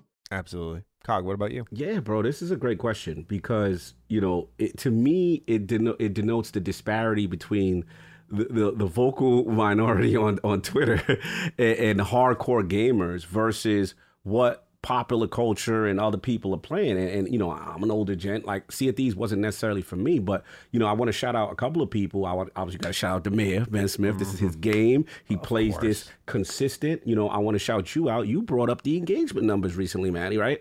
And you were just showing Steam alone. And I think even Ben told us, like, that's just that one platform. They even doing way better on these, you know, the other platforms. So it is amazing to see that they've stuck with it. The actual content, the engagement, the streaming community that's rallied behind this thing. You know, I got to shout out my boy from RDX, Ozarka. He plays this thing all the time on PC. Like, this is a big thing. I mean, it's not for me, but one thing I do realize is that this is serving a community of gamers that, let's be honest, you know what I'm saying? Like, they are sticking with it. And I thought thousands of hours. I got friends with thousands of hours in this game. Yes, bro. It is their forever game. And it's forever. Like, Yeah, and it's a significant audience too, and it's the kind of thing that bounces back up on Twitch and does have really good engagement numbers over time. And you kind of, I mean, people want to discount that and be like, oh, when Halo first came out, like Halo 3 first came out, and they had the number about how many concurrent players they had. Oh, there's 1 million people online, and that's a success. And it's really not. A success right now is 10,000 concurrent players on Steam or more. This game is right in that range. Yeah. So it is easily a success. And then just in terms of like that brand equity, it does have the brand equity to get up there with Halo and Gears. And I think over time, it almost certainly will. Yeah. We got to see what they're going to do next. They'll probably keep this going. But I think there's room to do more with Sea of Thieves, right? There's room to take that brand and maybe put out other kinds of games and play with that idea. Honestly, if Everwild is this doom boggle or this debacle, sorry, if it's this thing that's falling apart and they don't know what to do with it, just go do something more with Sea of Thieves instead. Honestly, Rare. I mean, I guess that's not your thing, but you should. Yeah, the final point. I'm sorry, man. One point I just want to get before I go is that to me, when I saw the Pirates of the Caribbean integration, all this great stuff, and I gotta be honest, like our community, ILP community, they for our Patreon tier, they were like, hey, we want you guys to play a game together, see a thing. I ain't gonna lie, it's a romp with friends. I'm gonna lie. I had to bend the knee. Attic was the captain. He had us laughing. It's role play. It's like low key too. So it's like, yeah, things go bad, but that's the fun. And pulling that off in a video game is so hard. People hate when things go wrong. People despise it. They're like, let's reload a save. That's not what this game is. This game is, it's going to go wrong, and you're going to come out with a story to tell your friends. And that social currency is worth so much, especially now. Again, when we talked about like New World, like why it's doing well, that's right where that Sea of Thieves is. It's like that social currency of having something to talk about in your Discord and tell these stories. It's perfect for that. And I'm continuously impressed, and I do like occasionally checking in on it myself and seeing what it's doing because it is fun with friends. Absolutely. No doubt. Okay, man. Yeah, I was just going to throw out there that I think there's something that always gets forgotten because it's so hard to find consoles on store shelves now. But when they do, I always remember growing up, like one of the big things for me was seeing what the games were on there, what they were featuring. And of course, we always go to Halo, but I think, of course, we were talking earlier about family-friendly games, and having something like Sea of Thieves is one of the things on the cover. That's what I think of. I'm like, would Xbox put this on the box that they would sell with the Series X or the Series S? And I'm like, yeah, probably. Like, I think Sea of Thieves would be featured on the back as one of the games that they're touting, especially if they got the okay. I don't know if they would actually need the okay from Disney to be like, hey, can we put the Pirates of the Caribbean, like the expansion we did for it, on this so that people recognize this Disney property? I think it makes their console more appealing. So ultimately, I'm of the mindset that, yeah, they're definitely like knocking on the door of being in that talk now. The thing that they need is something that Halo and Gears have benefited from, which is time so that people can reminisce. Yes. Which Sea of Thieves is just too new. It came out 5 years ago to really have. But, people still talk about the days in Halo 3, the days of coming home to Gears 2, Gears 3 multiplayer, that type of stuff. So Sea of Thieves just needs that time, and I think it'll join that company as it continues to get better over time. Definitely. All right, 2 more questions left. Next one comes from Lucas Kasecker. Hey, guys, long time, first time. Maddie. Oh, no. I have a big contention regarding your preference for trophies over achievements. Man, I get this one all the time. Let me explain. Of course, it's nice to get a platinum, signifying you did everything. But on Xbox, without the presence of a platinum, I tend to go after achievements even when I don't intend on completing them all. On PlayStation, if I'm not going for the plat, I don't even bother with the other trophies. In other words, on Xbox, it feels like every achievement matters. On PlayStation, if not for the plat, the rest is disposable. Thanks for all you do. Greetings from Brazil, the land of expensive consoles. Maddie, you gonna answer this is for a yourself? Fair argument. Explain yourself, Maddie. Explain yourself, Maddie. I'm not bending the knee, but this is a fair argument. Let's go. I gotta admit, I'm pretty. That's pretty compelling because I tend to go that way too, where it's like, yeah, that's an interesting achievement that I just saw. I guess I will try for that. I do think of PlayStation things in terms of the platinum and only the platinum. Exactly. And it's like, it was like I was reading about myself. I'm like, wait, I fucking do this. No, I do this. I do this without even realizing it. So Lucas got me on this one. There's no clapback that needs to be done here. I just need to give it an acknowledgement.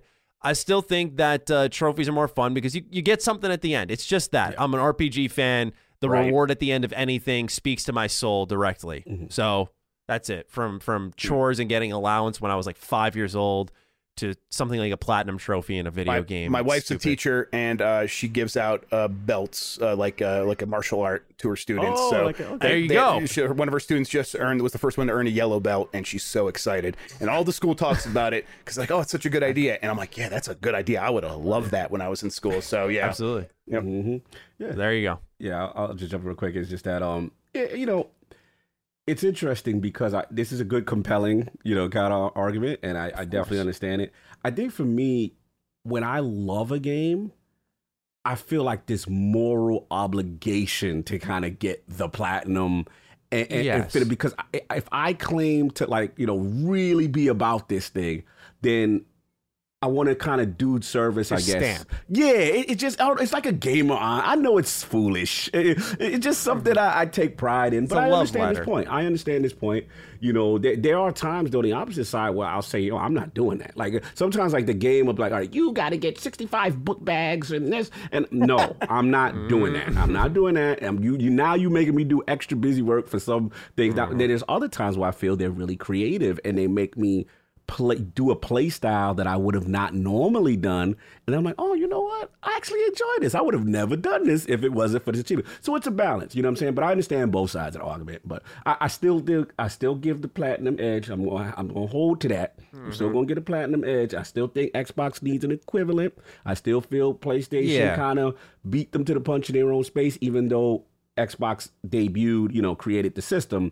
I do think they need an equivalent. I'm gonna stand. I was gonna say, man, all I gotta ask Lucas is in return here is, like, are you gonna be upset if Xbox adds something like a platinum? It's like why are we taking our heels on my stance here? Because I look at it at the end of the day is, y'all better be celebrating with me when they do that, because I'm gonna be very disappointed if you're not. And I feel like they got to eventually, because they're the ones who introduced the goddamn system. So it's only a matter of time. They can improve achievements. They really could, for sure. And that's the key way. Yes. And I love the rare achievements. For me, they've sort of not soured by any stretch of the imagination, but they hit a little less hard, because this sounds stupidly privileged, and I acknowledge it, but like when I'm reviewing games, like everything is rare. Yep. Everything is rare. Yes. Everything's a rare achievement. So I'm like, what is the actual rare achievement, right? I don't get the sensation that everyone else gets.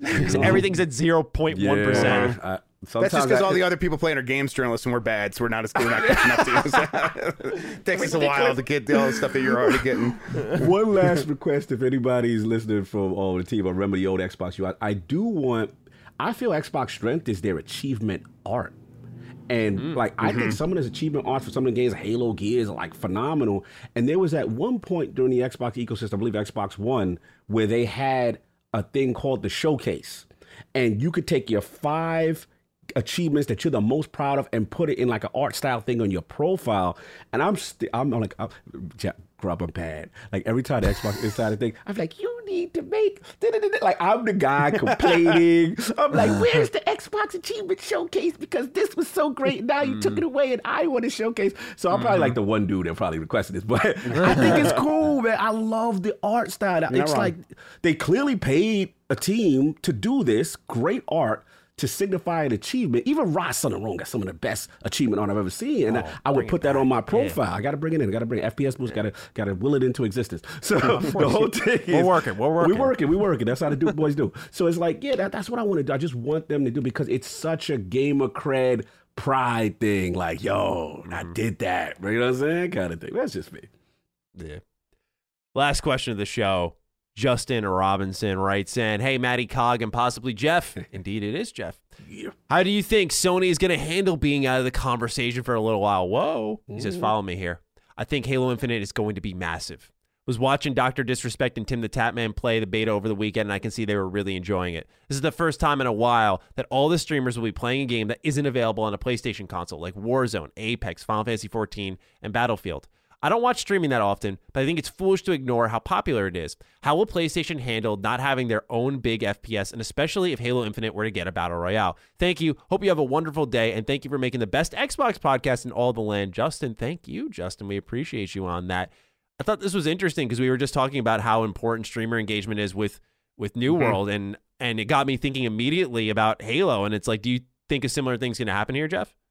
I do think a similar thing is going to happen here. I think I don't know if Microsoft has it as part of their plan to like go pay streamers to play the game. They should. I think every multiplayer game should do that. It's again invaluable.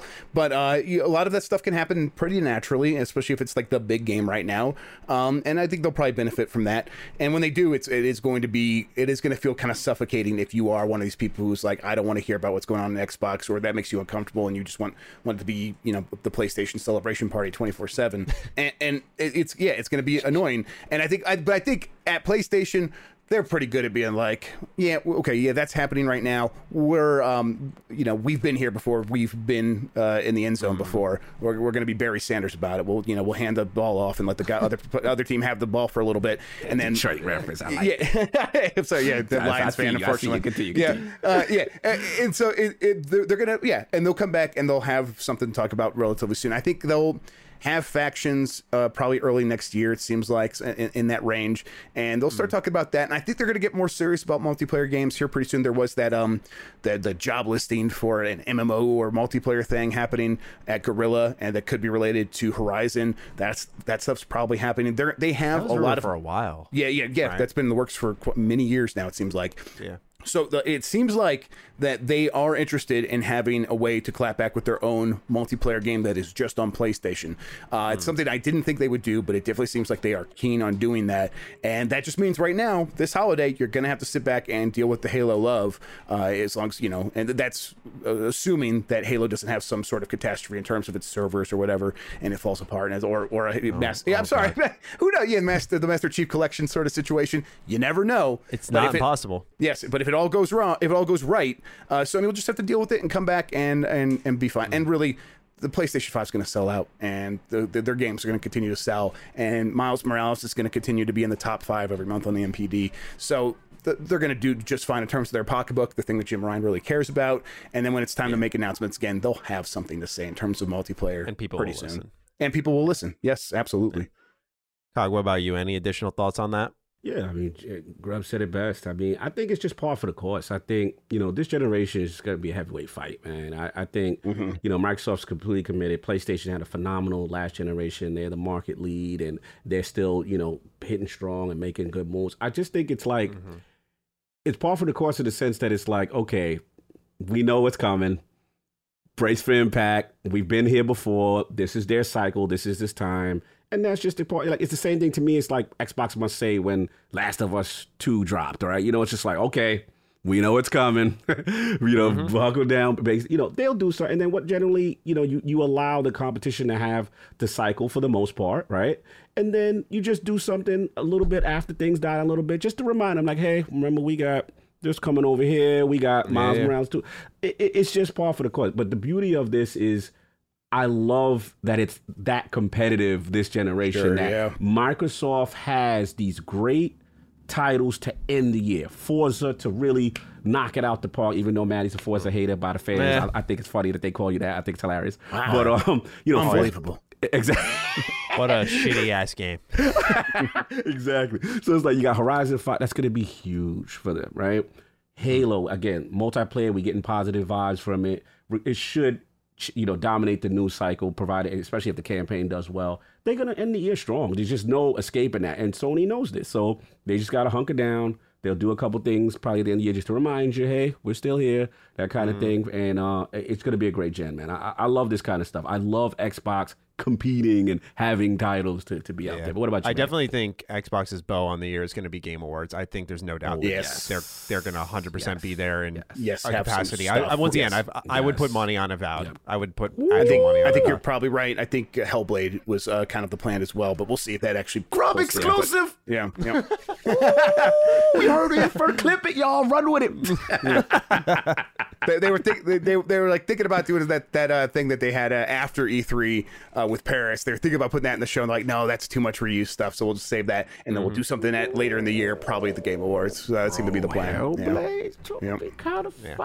We'll see. Those plans could change. I think Avowed. The reason why I think Avowed is like I've said this on the show a lot, but Avowed, like, I remember reading the E3 post from Obsidian, and they were just like, yeah, we'll show more later this year, and now it's September. It's like, okay, well, and there's probably a pretty obvious spot. And they got to the E3 planning, and I remember hearing like about that meeting, and they're like, "Hey, all right, and now here's what they showed, the Outer Worlds 2, right? That's what they showed." Yes. So all right, and here's our thing with Outer Worlds 2, and then someone was like, "Why are we showing Outer Worlds 2?"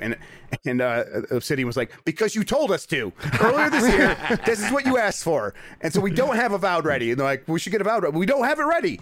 And so it's like, yeah, I imagine after that, like, okay, now we have to show Avowed next. And I think you're right. Yeah. Game Awards makes a whole lot of sense. Game Awards, we'll see what happens. I just need Grub to confirm my dream with Kojima and Keighley. Hey, we'll see, man. We'll see. We'll see. I know that it seemed like that deal was going to happen, so I think Game Awards makes a lot of sense. They're going to have, they should have a lot at the Game Awards. They're primed for it, so it makes a lot of sense. Like inside scoops or not to put all the pressure on Jeff, but just in general, it's official. We read it away. Cool. I mean, that's what the headline's going to say, so why not? Hey, just as long as they link the podcast, right? Give us some love. You get yours. Get yours. Yeah, get yours. Exactly, I get that. Exactly. It's Jeff's scoop, but it's our show. Exactly. Absolutely. I understand. We'll see. That'll be telling. That'll be very telling if people include us or not. Anyway, we appreciate you sharing that. But yeah, it'll be interesting to see how Xbox ends the year. And I think people are just in general adjusting to the idea that like Xbox is semi-competitive right now. Like that's just the thing. Like I don't think PlayStation cares because they've had a whole generation to put like their foot on Xbox's throat, step on it, and be like, all right, like we have a ton of IP established that people know that will sell millions of copies. Effectively, we're fine. And now we got a deal with Marvel on multiple games, so they're doing fine. I don't think PlayStation is going to care if Xbox is in the conversation for a couple months, although it's at the right time with holidays and stuff. So they'll probably want to have something to say about that. And at the top of the year, Horizon, they got stuff coming. They could be fine. Yeah, and there was that talk they might have a PSX come back or something like that, and they can make more announcements then. I agree. That would be very cool. That'd be a cool thing. Because, they're in a situation where their timing is just working out. More games at the beginning of the year, fewer games at the end of the year. If you make announcements, people are going to forget that real quick and know, okay, I got some cool stuff that I know is coming, and then I'm going to be playing Horizon in a few months. That's what's going to matter. Exactly. Absolutely. That's all we got for the questions for this episode. Jeff, it's been an absolute pleasure. Thank you so much for spending some time with us here. Absolutely. It's a really good time, guys. I really appreciate you having me on. Thank you, brother. Thank you. I wanted to shout you out because obviously it's been an eventful week. I'll just say, like, it's not a big deal to me. Like, it's just not like I think it's not that big a deal. Like, me and Colin had a little spat, but it's not. I don't really harbor any ill will, and I think that. When it comes down to it, it's just we're all trying to get by. We're all living our lives, all doing our work. And then you go on Twitter, and it's so easy to just send off stupid shit and vitriol. And then it's just as easy to like turn around and forget you did that. And that's what it was. And it's just the smallest little stuff that I think doesn't really matter in the grand scheme of things. And what matters is having cool conversations like this and coming on and talk about stuff we actually do like. And as long as that's what we're doing, I'm more than happy to be a part of it. Yeah, I didn't want to put you on the spot. I didn't want to make you feel like you had to. And I appreciate that. That's sure was really it was thoughtful, and I appreciate it. You guys are great hosts, and I mean that like hosting the show, but also hosting me as a guest. I really appreciate it. This is a really good time. Of course, I appreciate it. I had a fantastic time, and at the end of the day, man, we all love video games, bro. We all love it. That's what it's about. 100%. You know what I mean? Yep. So thank you for coming through. Really appreciate it, brother. Absolutely. Anytime. Likewise. Kyle, you got a hashtag for this week, brother? It's a good one. I don't know. This is so many good topics. Like I couldn't think of one. I'm gonna put it back on. You always good with them. You always good with them. This one I knew was concern because I was like, it's too much fake concern trolling. So we was running with that hashtag. So we got Scoop. You want to do scoops? You want to do Scoop DD? Yeah, I kind of like that. Yeah, let's do Scoop. We can plug, we had that Grub exclusive. Absolutely. So, Scoop DD, let's go. Absolutely. So you got this deep. You want to let us know, either fire away with the hashtag ScoopDD in the comments down below or tag us on Twitter at G27status, is my handle. Lord Cognito is Cogs, and then Jeff Grubb for Jeff Grubb, of course. Yes. So follow us, tag us. Let us know you got this deep. Let us know your thoughts on the show. We're looking forward to hearing from you. And until next time, we'll catch you with episode 40 next week. Peace out. Peace. Bye. Defining Duke, an Xbox podcast, is a product and trademark of Last Stand Media and Colin's Last Stand LLC and is recorded from the United States of America. The show is conceived by Matthew Mr. Matty Plays Schroeder and me, Colin Moriarty, and is written and produced by Matthew Schroeder. Maddie's co-host is Barry Lord Cognito Eversley. Defining Duke's executive producer is Dustin Furman, and the show is edited by associate producer Ben Smith. All of Last Stand's theme music is by Ramon Narvaez. As you know, all of Last Stand Media's shows, including Defining Duke, are fan-funded on Patreon at patreon.com/laststandmedia. The following names are at the producer support level on Patreon, and we're thankful for your kindness and generosity.